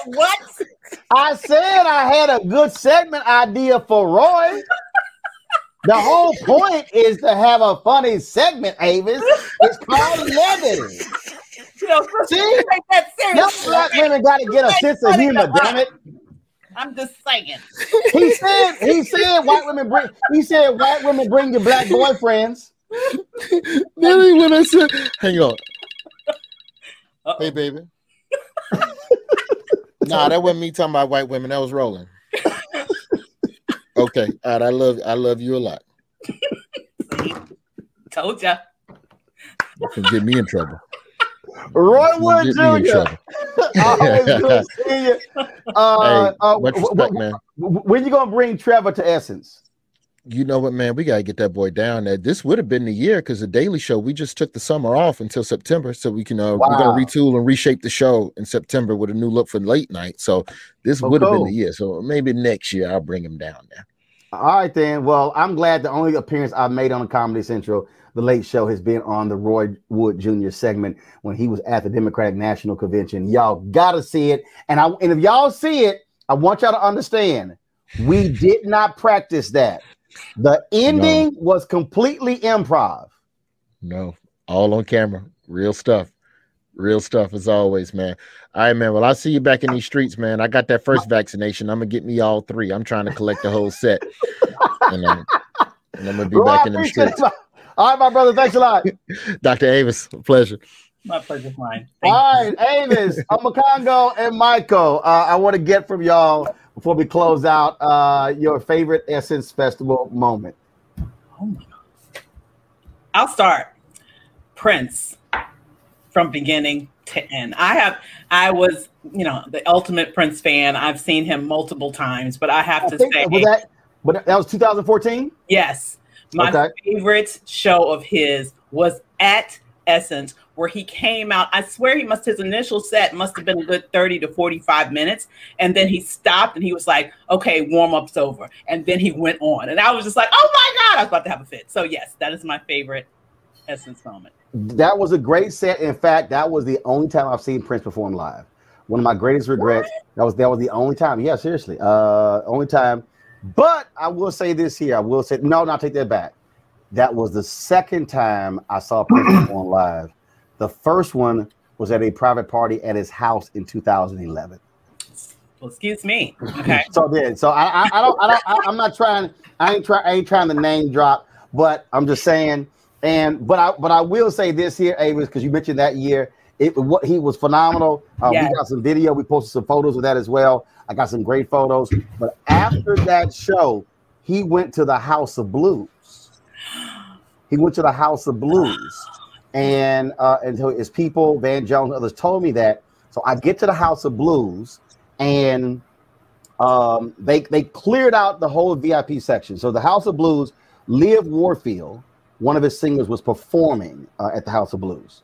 And so I get there and I go, and so the VIP section is like in the balcony. So I go over. Van Jones is on the phone, and Van's like, sit down. And they had just cleared everybody out. And so Prince was like, he was like bouncing around like a bouncing ball. Okay. So he was there, then he like disappeared. And so sitting there was actress Google Mbatha Raw. And I was in the movie Beyond Lights. She was a co-star with Nate Parker in the movie. So I sat down, and we had met before at the red carpet, and so we began to talk. Then Prince bops in, and he goes, "Nah, I did see you down there dancing." Because my seats are like on the third or fourth row, right there on the end, center stage. And then he turns to Google and says, "He can really dance," and then starts laughing because I was dancing at his house and we were rocking it. But yeah, you're right. That concert was unbelievable, and it's so sad we no longer have him with us. But we certainly have those memories. Michael, you got a favorite Essence Festival moment? Sorry, Michael. I have two. I'm not sure it was the same year or not. But Doc, you're exactly right about the Prince concert. I wasn't there that year, but spectacular. Two. One was somewhere in the early to mid 90s. New Edition turned it out, and I'm a New Edition fan, so I enjoyed it. The second one, we were walking. I was with my dad. We were walking through. Of course, we had all great VIP walking through everything, and he gets introduced in the little green room thing. And, he walked in and people said, "Ladies and gentlemen, you guys don't even realize Ron Brown, that's our next president of the United States." And I we as a family had heard people talking about it a lot. But then when somebody actually says it in Essence, you're just like, wow, maybe the shit is true. So those are my two instances, New Edition and how they treated my dad. Okay. All right. Gotcha. Omekongo. I wish you had asked me first because I'm embarrassed to say that I've never been to Essence Festival. Whoa. Wait a damn minute. Black card is in peril. I know. See, if I was at first, we could have got to all the Prince stuff later. Y'all would have forgot. But damn, I'm caught. I'm sorry. I'll be there next year, though. How in the hell? All these years, where your ass been? I have no excuse. I'm a Congo. Where you from? I live in DC. I'm born in Boston. I mean, you know, I ain't been far from. Hold up. That's the problem right there. It's that Boston part. It's the Boston. Oh, this is my hometown. People from Boston go to Essence Fest. I just was never on the plane. That's people from Roxbury go to Essence Fest. I'm from Roxbury. I just missed the plane. Hold up. Now your ass from Roxbury. You ain't never. Do you want? I know. I do. And see, the plane is a whole other experience because the plane mute his damn microphone. Oh my God! Mute him, brother. No. No, mute him, brother. Hey. Oh, poor baby. That's okay. We'll take you next time. Bring his microphone back. I mean, you're gonna bring your ass on here with braids or locks, and you're gonna sit here. You know, you like. You know, super black, and you. Oh no! It's just one of those things that happen every year. Like, it's every year. I mean, you can like plan ahead. I'm planning ahead now. It ain't like it sneak up on you. True indeed. I'm gonna be there. Y'all gonna see me next year. No doubt about it. Oh man! All right, y'all. Oh my Lord! I got many favorite Essence moments. We've been sharing those on social media for the past week. We got lots more we're going to share with y'all. Of course, one of my favorites. I was telling somebody over the weekend. I came across a video and a photo of me and Leah Chase kicking it during my interview with her. You know, she passed away a couple of years ago, and so it was always when I would go to New Orleans, I would always stop by Dookie Chase and just walk in her kitchen, and she's like, "You always bringing them cameras in my kitchen," and I was like, "That's right. Chef got theme music, and cameras follow me around," and so that's how we always did it. So, y'all, we got some great stuff. So all throughout the week, we're going to be having on Roland Martin Unfiltered Essence Festival throwbacks brought to you by Coca-Cola. We got lots more to share. Y'all, we got a lot of videos, a lot of photos. And so I can't wait to share with those. We've been sharing 2 a day with y'all. Tomorrow I'm gonna start sharing 3 a day. We got so many, and so we look forward to that. Y'all watch our social media. We've been sharing 6 Essence Festival throwback brought to you by Coca-Cola a day. I think beginning tomorrow I'm gonna start sharing 12 a day. Y'all, that's how much stuff we got, and that's my personal archives. We got unbelievable stuff. And so we're going to start sharing that with y'all. Let me thank Avis, Michael, and used to be Black Omakongo. Matter of fact, I'm no longer going to call Omakongo Dabinga. His new name is Chad. Oh, I'm going to redeem myself. So allow me to thank Avis, Michael, and Chad, or Chip, for being with us here on Roland Martin Unfiltered. I'm gonna earn it back. Yeah. Thank you so much. First, hold on. Let me see this here. Let me just try this here. So, Omakongo, have you seen the movie Coolie High? Yes. Okay. Most definitely. Have you seen the movie Car Wash? Yes, I have. Okay. Have you seen the original Shaft? Yes, I have. Okay. Have you seen the 5 Heartbeats? Most definitely. Nothing but love. Okay. Have you seen Love Jones? Most definitely. Moving the right side, trying to be, Grooving Your Left or whatever. You know, I'm reciting the poem from Love Jones. You know, soundtrack was off the chain. Most definitely. Actually, I believe you're lying about one of those. You figured, let me just say yes to everything, because if you said no, the black card was certainly going to go into receivership. The committee was going to meet when it comes to that. So, but you've halfway redeemed yourself. But your black card is still in review status, considering you have not attended an Essence Festival brought to you by Coca-Cola. So, I will redeem myself. Yes, you will redeem yourself, and I will have you on probation until this time next year. All right, folks, thanks a bunch. I appreciate it. Y'all, don't forget, if y'all want to support Roland Martin Unfiltered, please do so by joining our Bring the Funk fan club. Every dollar you give goes to support the show. What we do. Last week, man, we had a fabulous two days in Chicago. I'm really looking forward to it. We are completely virtual this week because we are packing up. We have just 2 more days in our offices here, and then we're moving to our new office located on Black Lives Matter Plaza in the nation's capital. So please support us, y'all, by joining our Bring the Funk fan club. Cash App, $RM Unfiltered, PayPal.me/R Martin Unfiltered, Venmo.com/RM Unfiltered, Zelle, Roland at RolandSMartin.com, Roland at RolandMartinUnfiltered.com. Y'all, thank you so very much. Again, I want to thank Coca-Cola for sponsoring our Essence Festival throwbacks. And don't forget to watch the second weekend of the 2021 Essence Festival Live Loud Experience, all virtual, taking place this Friday, Saturday, and Sunday, July 2nd through the 4th. Go to Essence.com, EssenceStudios.com. That's the graphic right there. You see it, the 2021 Essence Festival of Culture Live Loud Virtual Experience.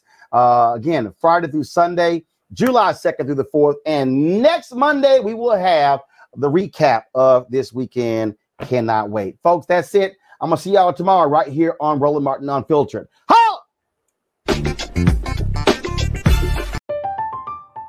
I'm Katya Adler, host of The Global Story.